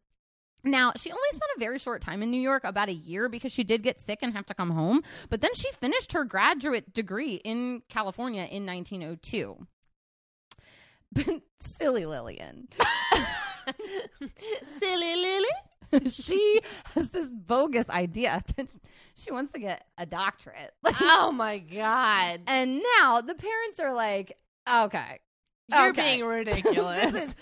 You're obsessed with school, my girl. But in order to make this like approachable, she decides to do all of the female things. She goes shopping. She goes to operas. She like helps take care of the siblings. She's like, I'm going to act every female part. So the only unladylike thing about me is that I like school. She's like, do you want me to sew a bonnet? I will, and I can. But I also want to get my PhD. So we're going to do this. And her dad goes, okay, honey, well, listen, a doctorate is great and everything, but we feel like as a woman, you should be more worldly. So instead, we're going to send you to Europe for 4 months. Okay, hold on. Because they also have like a shit ton of other children, right? They're super rich. Why are they so focused on telling Lillian no? They send her to Europe for 4 months instead of college. Like, yes, please, sign me up. Okay. I love it. Fine. I'll go to Paris. I'll be at Prague. In Rome. God, Dad. You're the worst. So she's going to go to Europe with a chaperone. On her way, she stops in Boston and she meets Frank Gilbreth Jr. Okay. Here's the name. Here's the name. And she is like, wowza. Frank. Whoa. Her eyes are popping out of her head. Frank. Because girls can do that too. Yeah, we can. Surprise. We have sexual feelings towards other creatures. Frank was a self-made man who bailed out of MIT at 17 to be a bricklayer, and then he reinvented bricklaying. He invented scaffolding, a conveyor belt, lifts, and portable cement mixers. So he was rolling in it. What the hell? He invented everything that has to do with bricklaying, and he even went back to the MIT he left and like redesigned the buildings for them. So like when you drop out of an Ivy League school, it's typically because you got big things. Do you also think of Will Smith when you think MIT? Yeah, but he didn't go there. Is it just because he was in MIB? Is that why? Maybe, I think that? But no. You think that because Sidney Allen told us that he graduated from there. And it's not true. I think that because I was lied to. I've never seen such a genuine spit take in my life. For the record, I just spit my drink everywhere. Oh my God, that was so funny. Because the fact of the matter is that our a pathological liar. The only thing that I've ever believed in my life is that Will Smith went to MIT. He did not. He did not. Wow. The things got real. Wow. Sorry, I got my ab workout for the day. Good. Oh my God. So here's the thing about Frank. He did go to MIT, unlike Will Smith.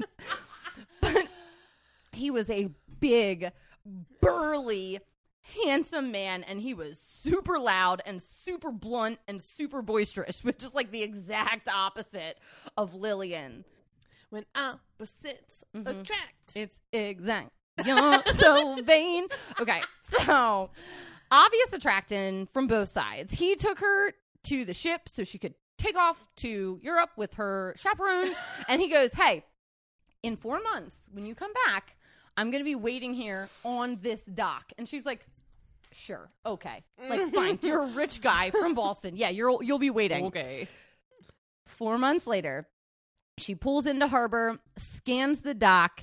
Who is standing with her entire family?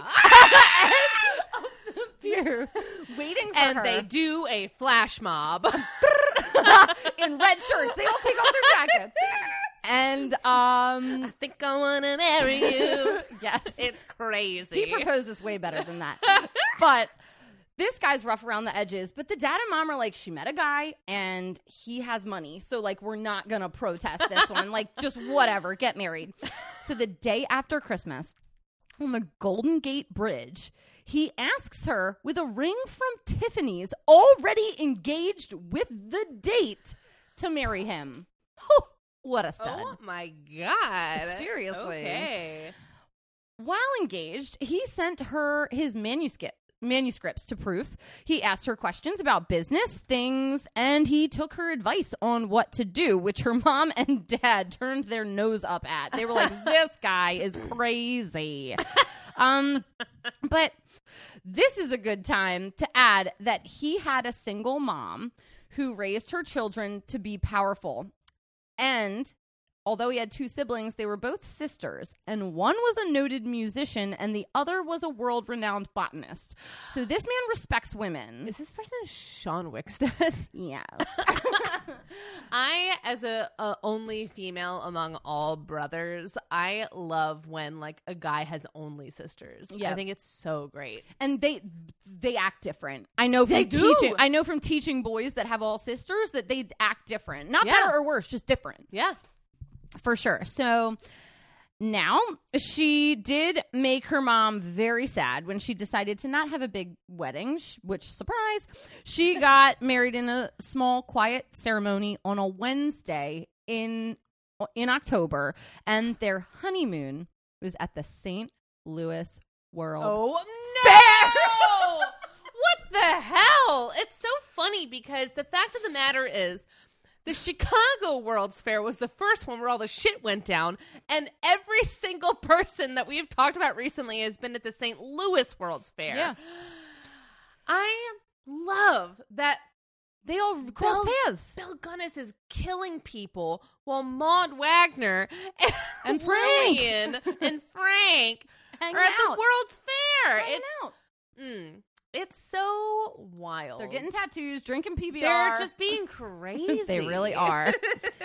They decided to settle in Manhattan with his mother, Martha, and his aunt, kind of living in the same house. So they're living with the in-laws, which would piss most women off. But to her, it meant his mom could deal with housekeeping and she could work.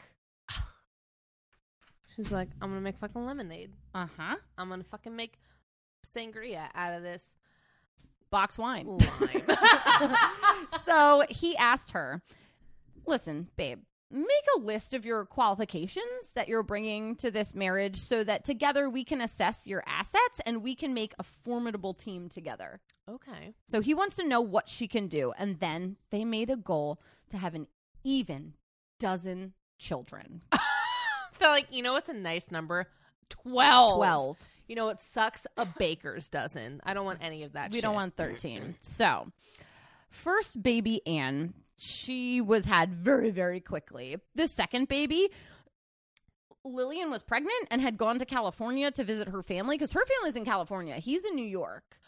So she goes to visit them because there's an earthquake and she wants to make sure everything's set up and all the kids are okay. But while she's there, she's setting up like brick construction jobs for Frank while she's pregnant. She's like acting as his salesperson. I know a thing or two about bricks. And then she has the baby, Mary, while she's in California. And then they live back and forth between two coasts for a while. God, she's a brick fucking house. Yeah. Let me tell you. And then Frank says, hey, you know what? You know how you have always really wanted to get your doctorate? I like really think you should go get your doctorate in industrial psychology because people need to take you seriously. And his quote was, men can be self-made, but you need credentials. He knew. I like he was right. Is like, he's blunt. You know what's alive and well? Sexism. So Lillian, go get you some. Mm-hmm. He knows what to do. He does. He was very it was like he was very honest about what was happening and then supportive of ways to fix it. I love it. So she's handling all of his customer communication. She's editing and writing his manuscripts. She's helping him with speeches for universities. She wrote 4 books in 4 years and she has 4 children at the time. So they decide we got to get kind of out of Manhattan and they go to New Jersey so she can get so they can kind of live as a family and get the doctorate degree. But she was supposedly authorized to do her PhD remotely with the university in New York. How was that remote university makes sense to us now. Mm-hmm. How was that even a thing back then? It was like, so she was supposed to be doing her research, but not literally on the school grounds. So she's doing all the PhD study and research, but she's not actually on the university campus. Okay. So Frank moved into the field of scientific management and efficiency, and he joined the American Society of Mechanical Engineers.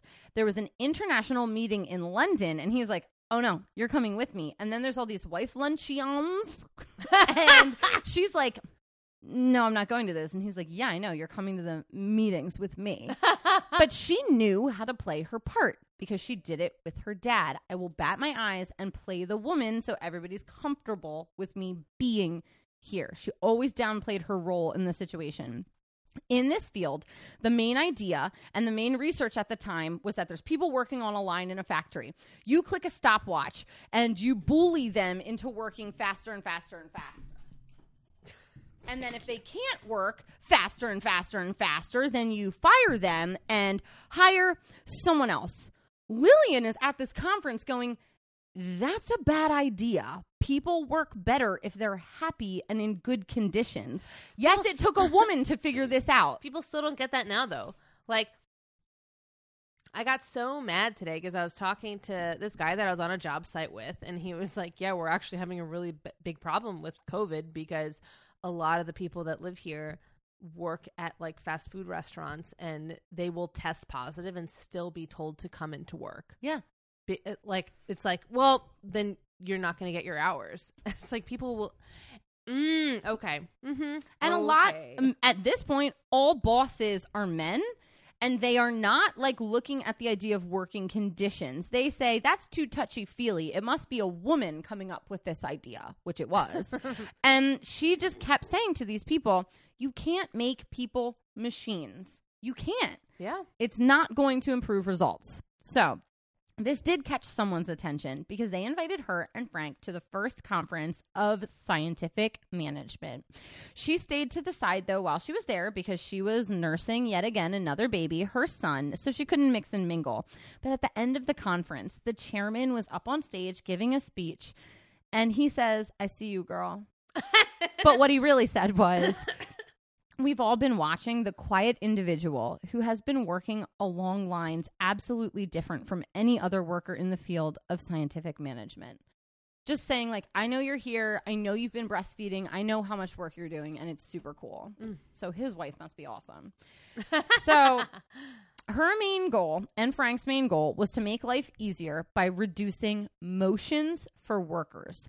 So the Gilbreths used stop motion recording. They would film factory workers and play it back to figure out how the work could be done smoother.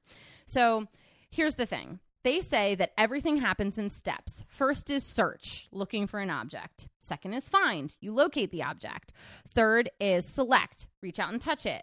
Fourth is grab, you pick it up. Fifth is transport, you bring it to where it needs to be. And sixth is positioning, you angle it to do what it needs to do. So for example, a spoon or a hairbrush or like anything you're finding. So what they did for factories was say, we can eliminate some of that process to make it easier on the workers, and then their brains aren't working so hard. So for example, let's paint the tools in a toolbox different bright colors. So you know a tape measure, that's why tape measures are bright orange, red, yellow, because you need to find them. It eliminates the search.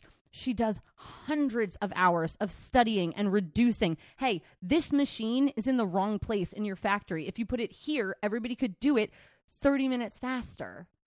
Well, you know what's so crazy is like they are just doing this with things like surgery. Like I used to work in patient safety, and they were talking about how like it was a real big push to like people would literally go into surgery as little as like 10, 15 years ago and be like, where's the fucking scalpel? And someone would have to exit the surgery room and like come back in with the scalpel. We're going to get to that actually. Okay. It is part of this story. Everything we know about society is because of Lillian Gilbreth. So she's doing all this stuff, and she turns in her dissertation to the university, and it was rejected because they said, we didn't authorize you to work from home. They literally told her to. She thought she was authorized to work from home. Apparently, it was somebody's word and not an official document. So they did not let her get her PhD. Then, right after she's turned down for the thing she's wanted her entire life, her 6-year-old Mary got sick with diphtheria. Lillian was told she could not go love her and nurse her back to health and hug her because she'd bring it to her other children. Mary did not survive. Lillian always struggled answering the question of how many kids you have after this. In her autobiography that she wrote, she skipped over it. She just couldn't talk about it. And they got up and moved out of the house immediately because of the memories. God. It was too much. So they went to Rhode Island to get away from the sadness and the pain. The Rhode Island years are the years that Cheaper by the Dozen, the book, is about. She's written as a benevolent mother. It was written by 2 of her children. She ran the household with efficiency, just like a business. She had chore charts, and she had this wild sense of logic. Like, hey, you as a child are really good at laundry, so you do laundry because that's the most efficient. I don't care if it's the chore you don't like, you're the best at it. So she just kind of had this perfect little life. And Cheaper by the Dozen came out well after this, but it hardly mentioned that she went to work ever. And she was a full-fledged employee all the time. That's so crazy. It is weird because it formed the way that we think about her in America. So her one daughter wrote it, and then her brother edited it, and they published it. It's super popular, and then they kind of became famous in America because of it, and it altered the way we see her in American history because we see family meetings, and they elected a vice president in their family, and they had committees, and the kids would committee buy birthday presents for each other and like submit bids for who's going to do which chore. They were a well-oiled machine of efficiency. So then she says, okay, I'm in Rhode Island. All this is happening. I'm going to go to Brown University and try to get my doctorate again. A whole new doctorate. She's not submitting the old thing. She's already, quote unquote, done one. Now she's doing it again. So this time she's studying her kids and she's studying schools and teachers. This dissertation ends up being called Some Aspects of Eliminating Waste in Teaching, which turned teaching into a scientific field for the first time instead of women's work. Again, that's her second full dissertation. I also want to remind people right now, she is not superhuman. Frank knew she was a gold mine.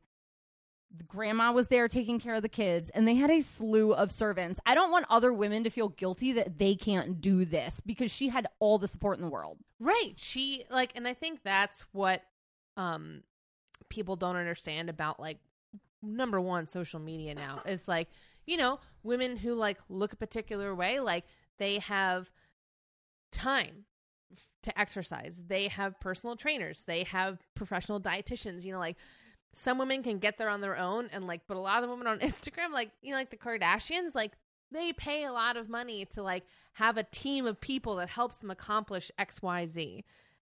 And like, that's what she has. So like, yeah.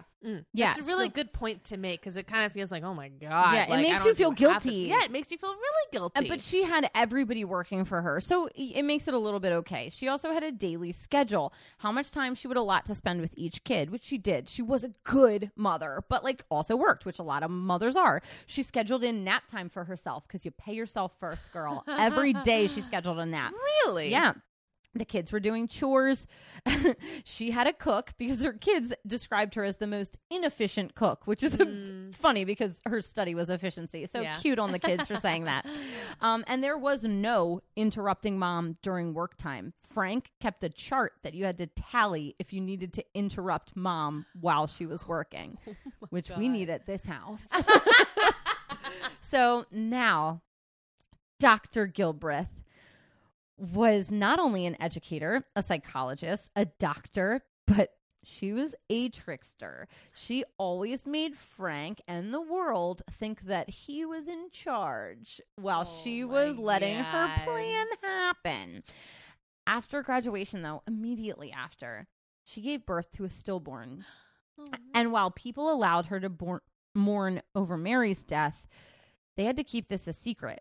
Because they knew if they let it out, the world would say, this is what happens when you let a woman work and go to school. So her and Frank kept it a secret from the whole world. That bums me out so hard. And she just mourned alone so that nobody would know. Also, now she and Frank are starting to get clients and help out businesses. And they're like, hey, come help our employees learn time stop motion. And this is the things that Lillian came up with. Have you gone to work and seen a suggestion box? That's her. Have you been a part of a peer review with another employee? That's her. Have you ever had a mentor from an older employee? That's her. Have you ever seen a flow chart of what your business is going to do next? That's her. Have you ever seen a window or non-fluorescent lighting in your business? That's her. Have you ever had a break? That's her. Oh my God. She told them employees can't operate like this. She told them you need democratic meetings. You need managers to work with workers. And it cut factory production time in half. What? When this is the whole thing, is it's like people think that you need to work humans like machines in order to reach the maximum efficiency. And it's like, actually, if you treat them like humans, then they're much more efficient. Exactly. She added the human element to the scientific method, reminding people that the well-being of employees is not unnoticed.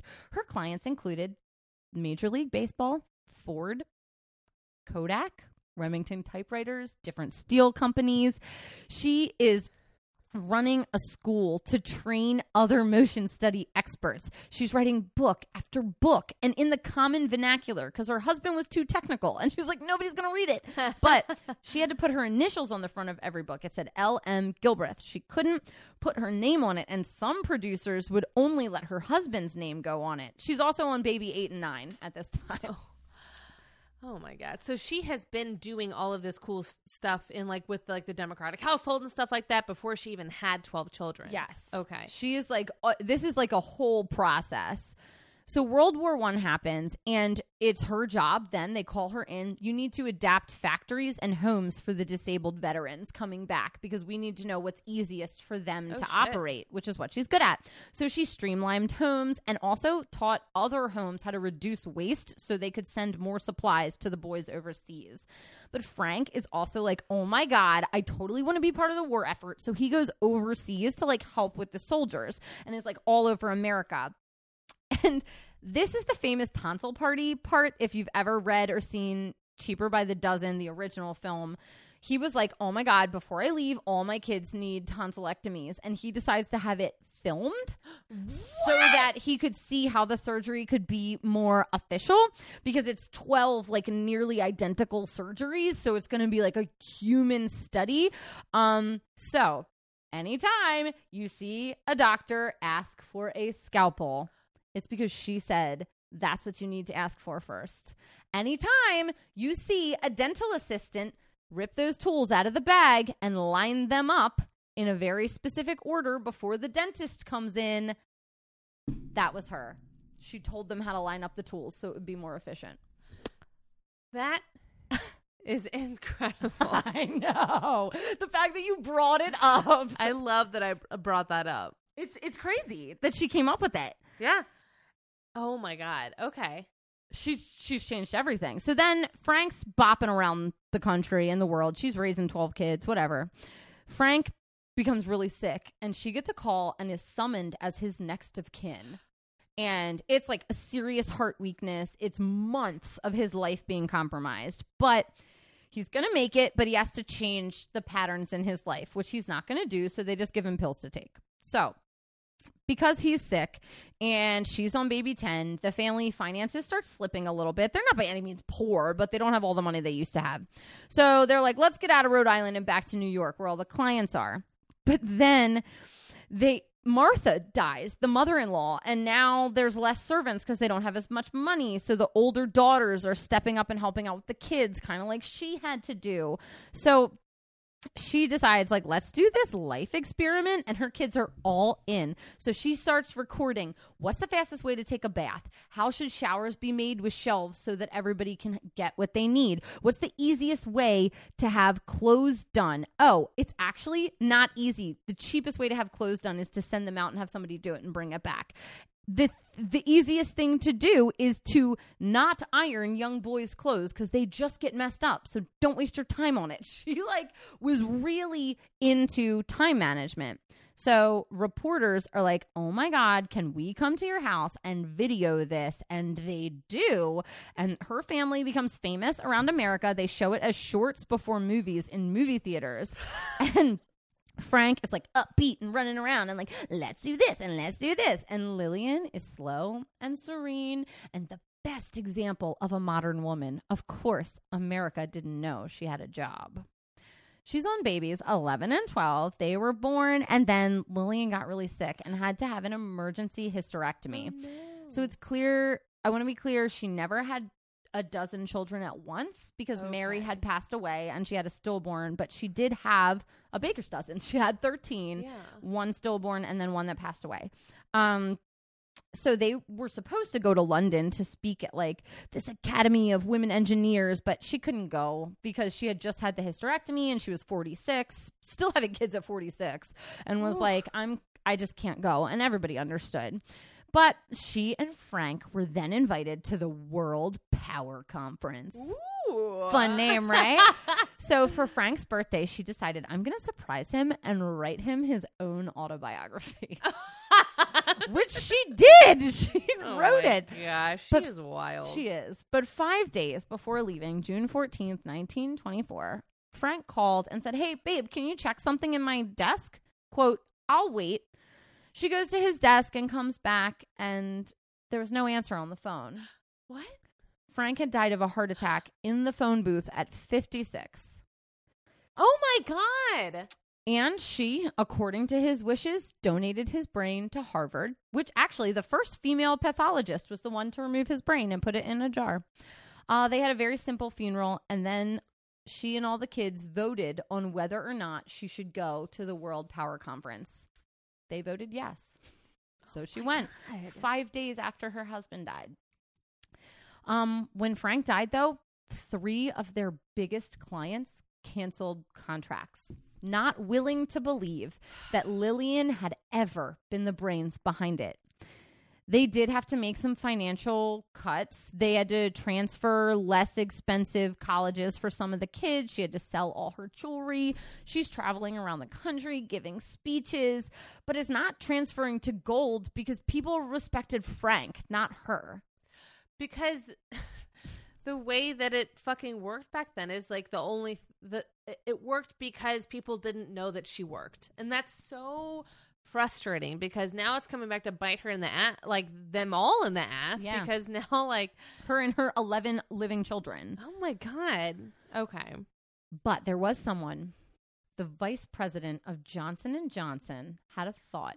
He said, can you teach all of my managers stop motion? And better yet, I'll send them to your house so you don't have to leave your kids. Whoa. It was $1,000 a student to do this class, which is $14,000 today. And the students were so inspired by her and vocal about their experience that she got twice the students the next year.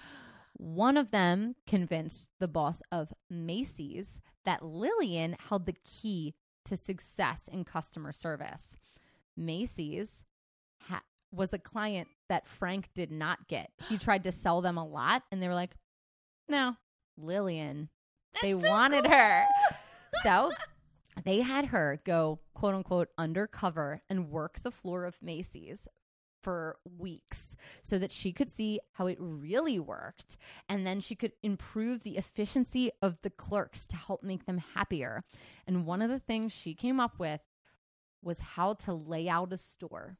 Store layout is her idea. No. Yes. Is she the reason I spend $100 at Target every time She's I go? the reason I always buy flip-flops at Old Navy. Damn her. Store layout. God damn it, Lillian.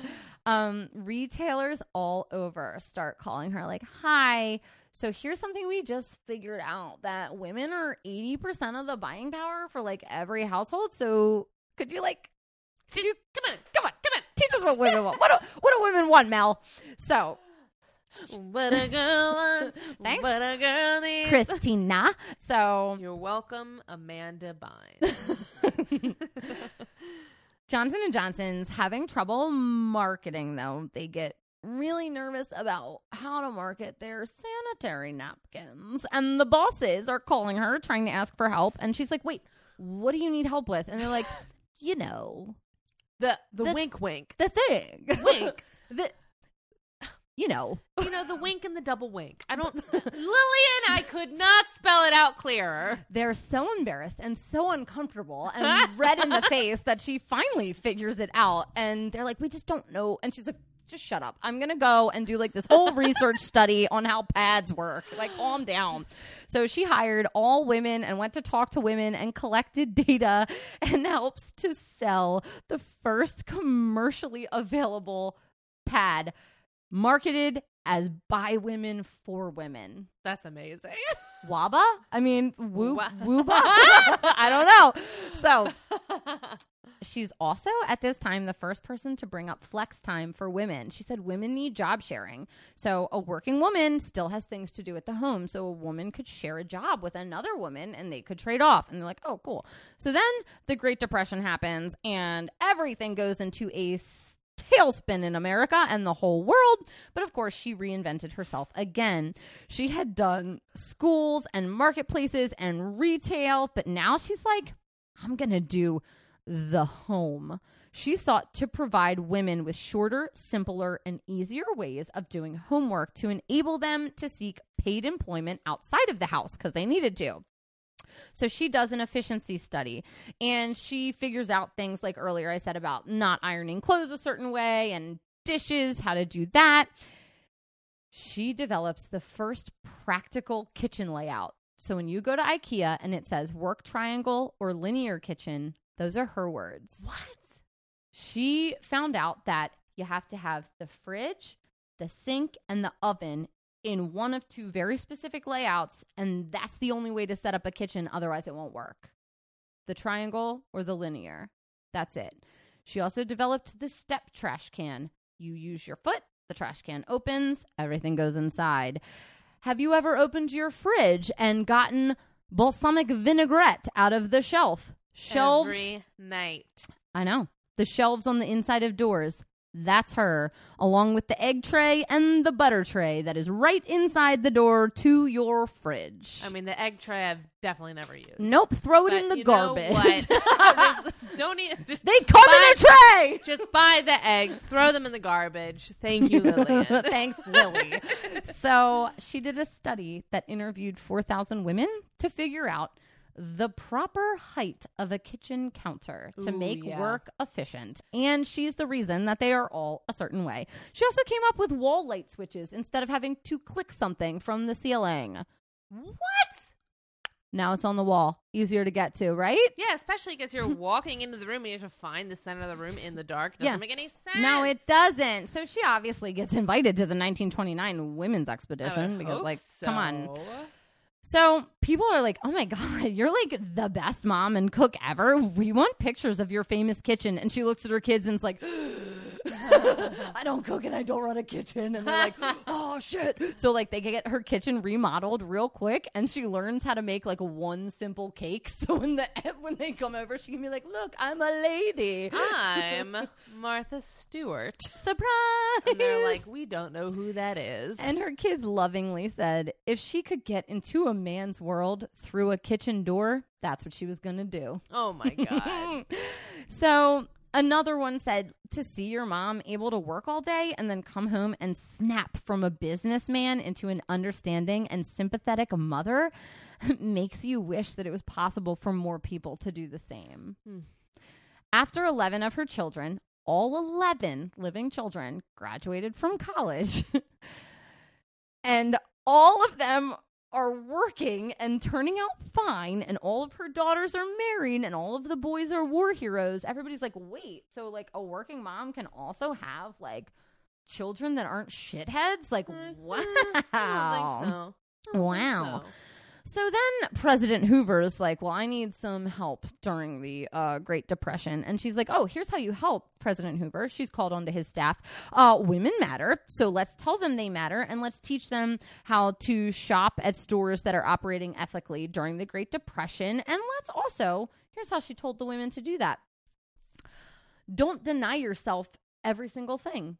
You're the key to happiness in your family. Buy something for yourself and then deal with the extra. So what you're saying is Lillian really started treat yourself. Yes. Treat yourself. You heard it here first. Schedule a nap in. Buy yourself something during the Great Depression. Depression? Do it. But she also, when they started coming up with inventions to help in the kitchen, she wrote an article to women that said, do not use the extra time to clean more. Make that time for you and tell no one. It's our little secret. Excuse me. Shh. Victoria's secret is actually just take a fucking nap. Lillian's secret is I had enough sex for 13 pregnancies. So during World War II, obviously, which is where this whole episode came from, back in the Rosie the Riveter thing, she had to help get women in the workplace and get them to be efficient, good employees. And she was on the board of WACS and WAVES, which were women military organizations, and how to, help women get paid for non-combat jobs. And she's assisting President Franklin.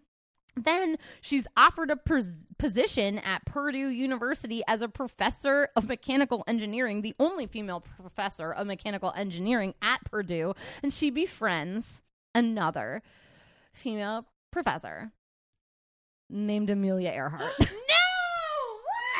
What? Named Amelia Earhart. Lillian Gilbreth is Forrest Gump. What the hell of the first half of the 19th century? She Forrest Gumped at us. What the hell? She has so many awards and honorary degrees and engineering awards, and President Franklin and Hoover and Truman are all using her. She's on the board of the Girl Scouts and women military organizations. She's on a civil advisory committee. And then during the Korean War, she was responsible for figuring out the women nurses in the MASH units so that they could be advised on how to help the president. She is giving lectures and visiting several boards. She taught and presented all over the world and volunteered her time. She taught at Harvard, Yale, Colgate, University of Michigan, MIT, Stanford, Purdue, Bryn Mawr, Rutgers, University of Wisconsin. She also helped design a desk that IBM displayed at the Chicago World Fair. Wait, what? And this desk was the pre-runner. How is We're now in 1933. Yeah, but the Chicago World's Fair was in the 1800s. Oh no, there's more of them. There's another okay. one. The predecessor to the previous Okay. Chicago World Fair. Okay. But this desk was the predecessor to ergonomics. Stop it, right? Lily! Stop it. So at 86 years old, she was still lecturing at MIT when Will Smith went there. At the height of MIT's popularity. So there's ill health. It led her to move to Arizona with her daughter. And in 1972, at the age of 94, she died in a nursing home. She had struggled the last couple of years because she had like dementia and she couldn't remember a lot of her life. But she had lived 50 years past her husband and had her own solo career. For all of those years, Lillian's career mixed psychology and education and engineering and scientific management. She included being a wife and mother in her research and writing and counseling. She found that people who work need to be coddled, and that's okay, and it's not embarrassing. And she's also the pioneer of all of these things I talked about, because when you go to the American National History Museum in Smithsonian's on the DC Mall, there's a whole section about food in America, and there are multiple tables and kitchen layouts, all with her name on them.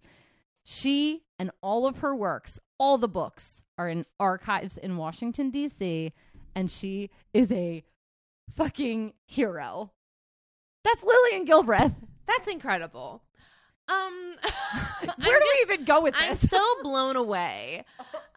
So we need to just immediately go into the last segment of the show. We do. Which is a little thing we call Just the Two of Us. Well, Because you just have such a very good person and such a very bad person. Oh, And yeah. I don't... okay.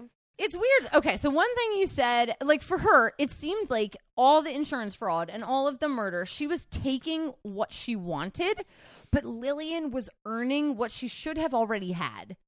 Yes. Well, and honestly, too, I also think there's a big difference here between like old money and no money, because Lillian did come from a life of privilege. So like money seeking to her was not at the forefront, which is a thing we talk about a lot with like the Industrial Revolution and stuff. Like people suddenly had leisure time because they weren't churning butter every second of the day. Right. And for Lillian and Belle, it's like Lillian's front forethought was never like, I need to make money. She had the leisure of being like, okay, here's what I would like to do with my life. And thankfully I come from a family that allows me to do that. And like, obviously they took that in terrible ways, because some women can come from nothing and be great. Some women can come from a lot and be terrible. And we just have two women who, like, for Belle, making it in America was like getting money any way she fucking could, which meant killing a ton of people. And they both had the same interests, though. It was like money, my husband, and kids. Yes. They had those interests, but they just executed them in entirely different ways. Yeah, no, they absolutely did. And it's very interesting because their lives followed a similar trajectory of like, oh, here's my love. And for Lillian, it's like this very true, genuine love that changed her life. And then it's for Belle, it's like, true love. Oh, thanks for the money. I'm going to murder you. Like, And it's a very fake love. It is, but they both came out of groups of multiple siblings, and I wonder Yes. what that does to a person when your parents don't focus on you 100%. Yeah. You have to kind of make it on your own. Well, and to be honest with you, both of them were being... Technically, they were both being not well behaved. Oh, no. Because Lillian is being not well behaved, and she's like, no, I'm going to go against my parents' wishes, and I'm going to stand out from the crowd, even though I know I shouldn't, and I am going to work, I am going to learn. And then, again, you have the terrible side of it, where Belle's like, you know what, nobody's really paying attention to me, because I was one of, 6, 7, whatever siblings, and like nobody really paid attention to me, and like I'm here in America, I'm an immigrant. Nobody's paying attention to me. No authorities read the Norwegian news. So like I can post as many fucking ads as I want. And like the whole thing is like, what do you, I'm going to quote an Under Armour commercial.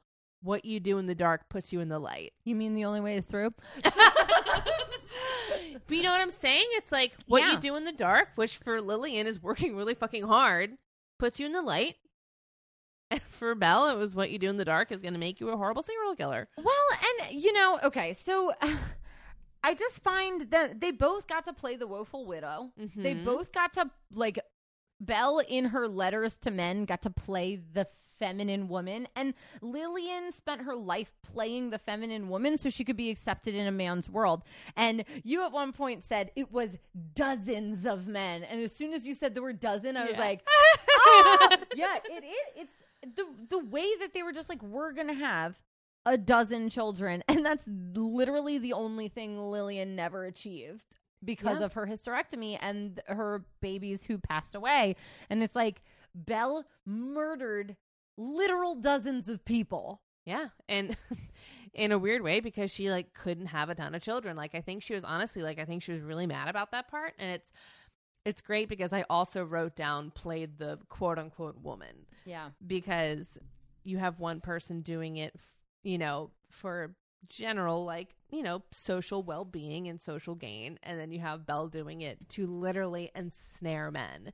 And it's one of the problems, I think, with how women are perceived and have been perceived through time is you have people being like, oh, she's just doing that for attention.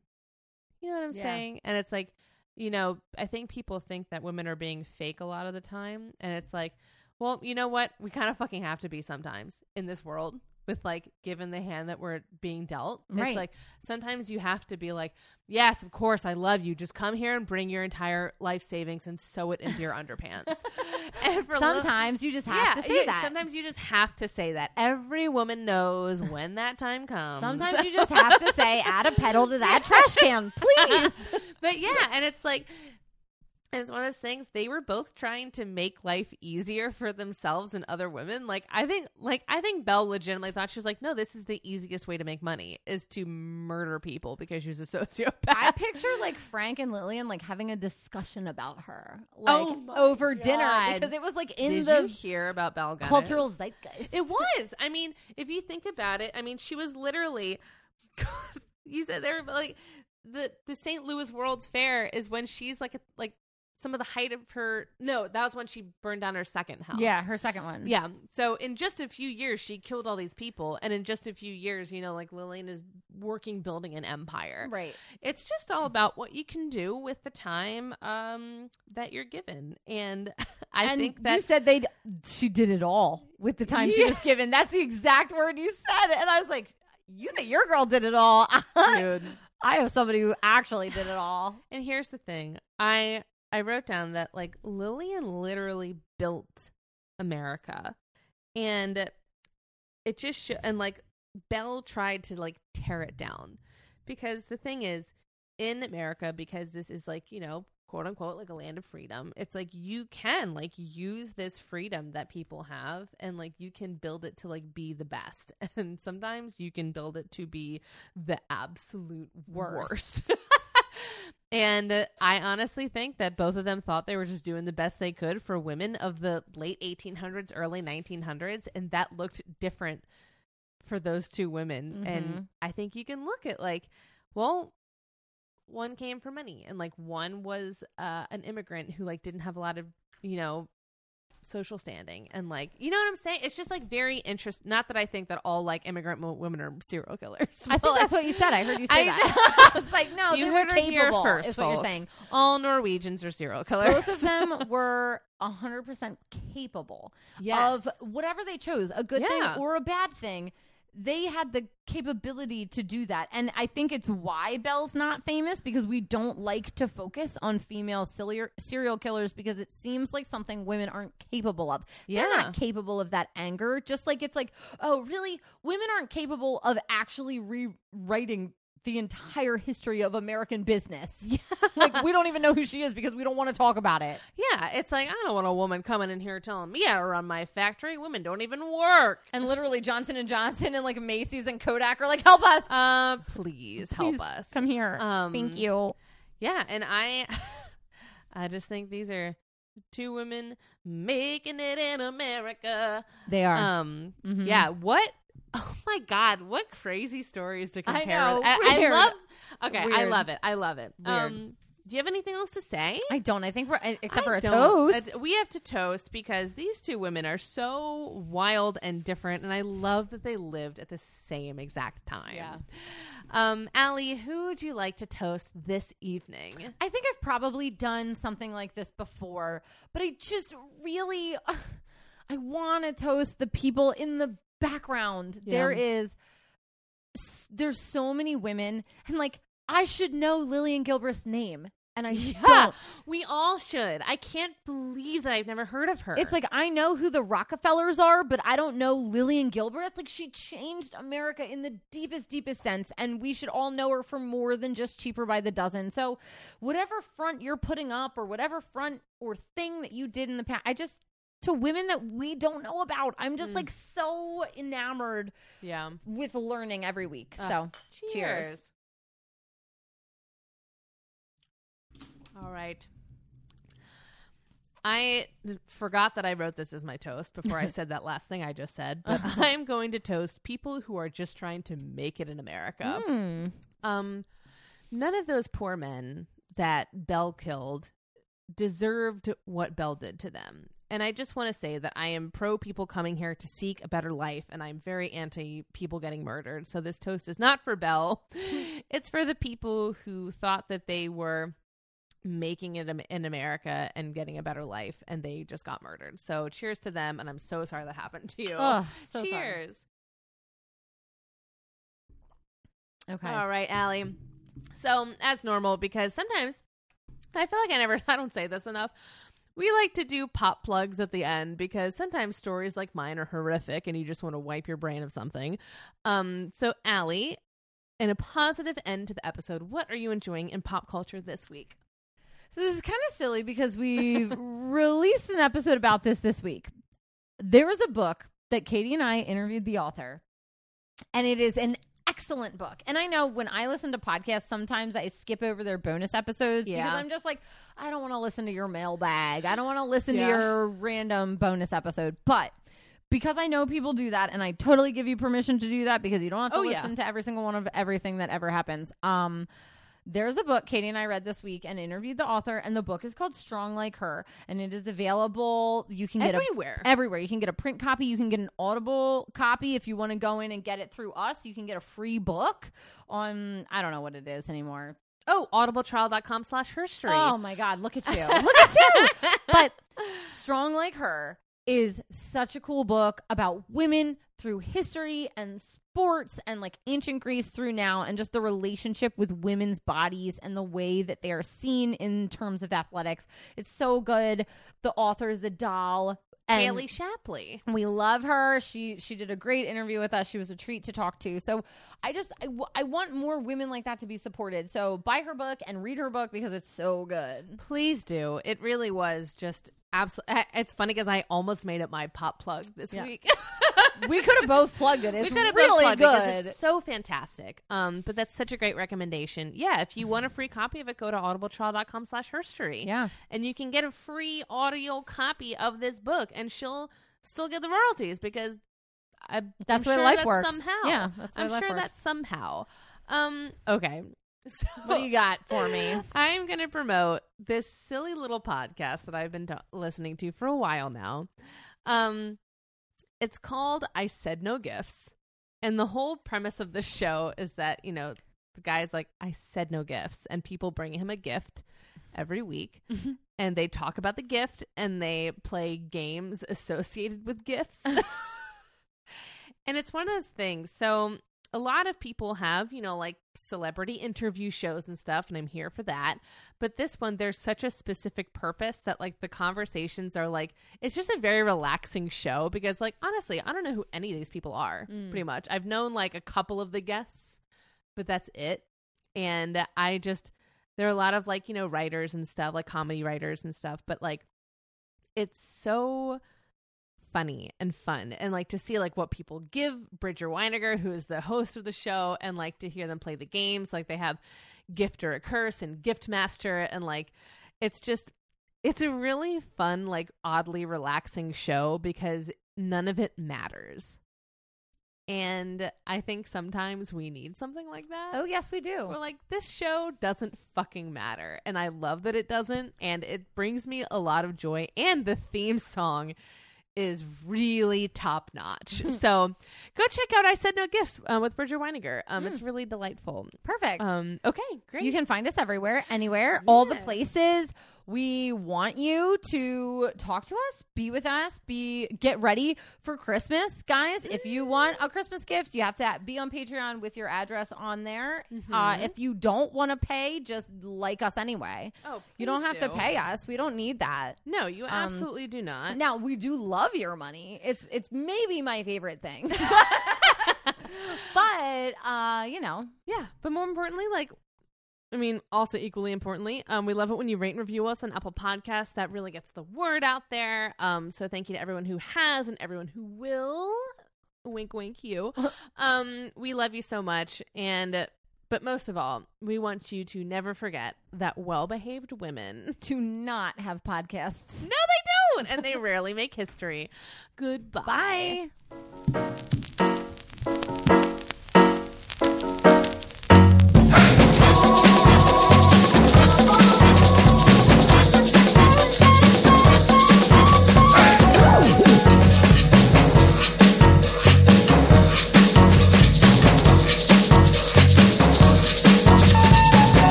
You've been listening to Her Story on the Rocks. We are independently produced by 1986 Entertainment and proudly recorded in Baltimore, Maryland. If there's a woman in history you would like us to cover, you can email us at herstoryontheRocks@gmail.com. You can also message us on Twitter or Instagram. We post all of our cocktail recipes on Tuesdays so that you can go get all the supplies you need and drink along with us. See you next week. Bye.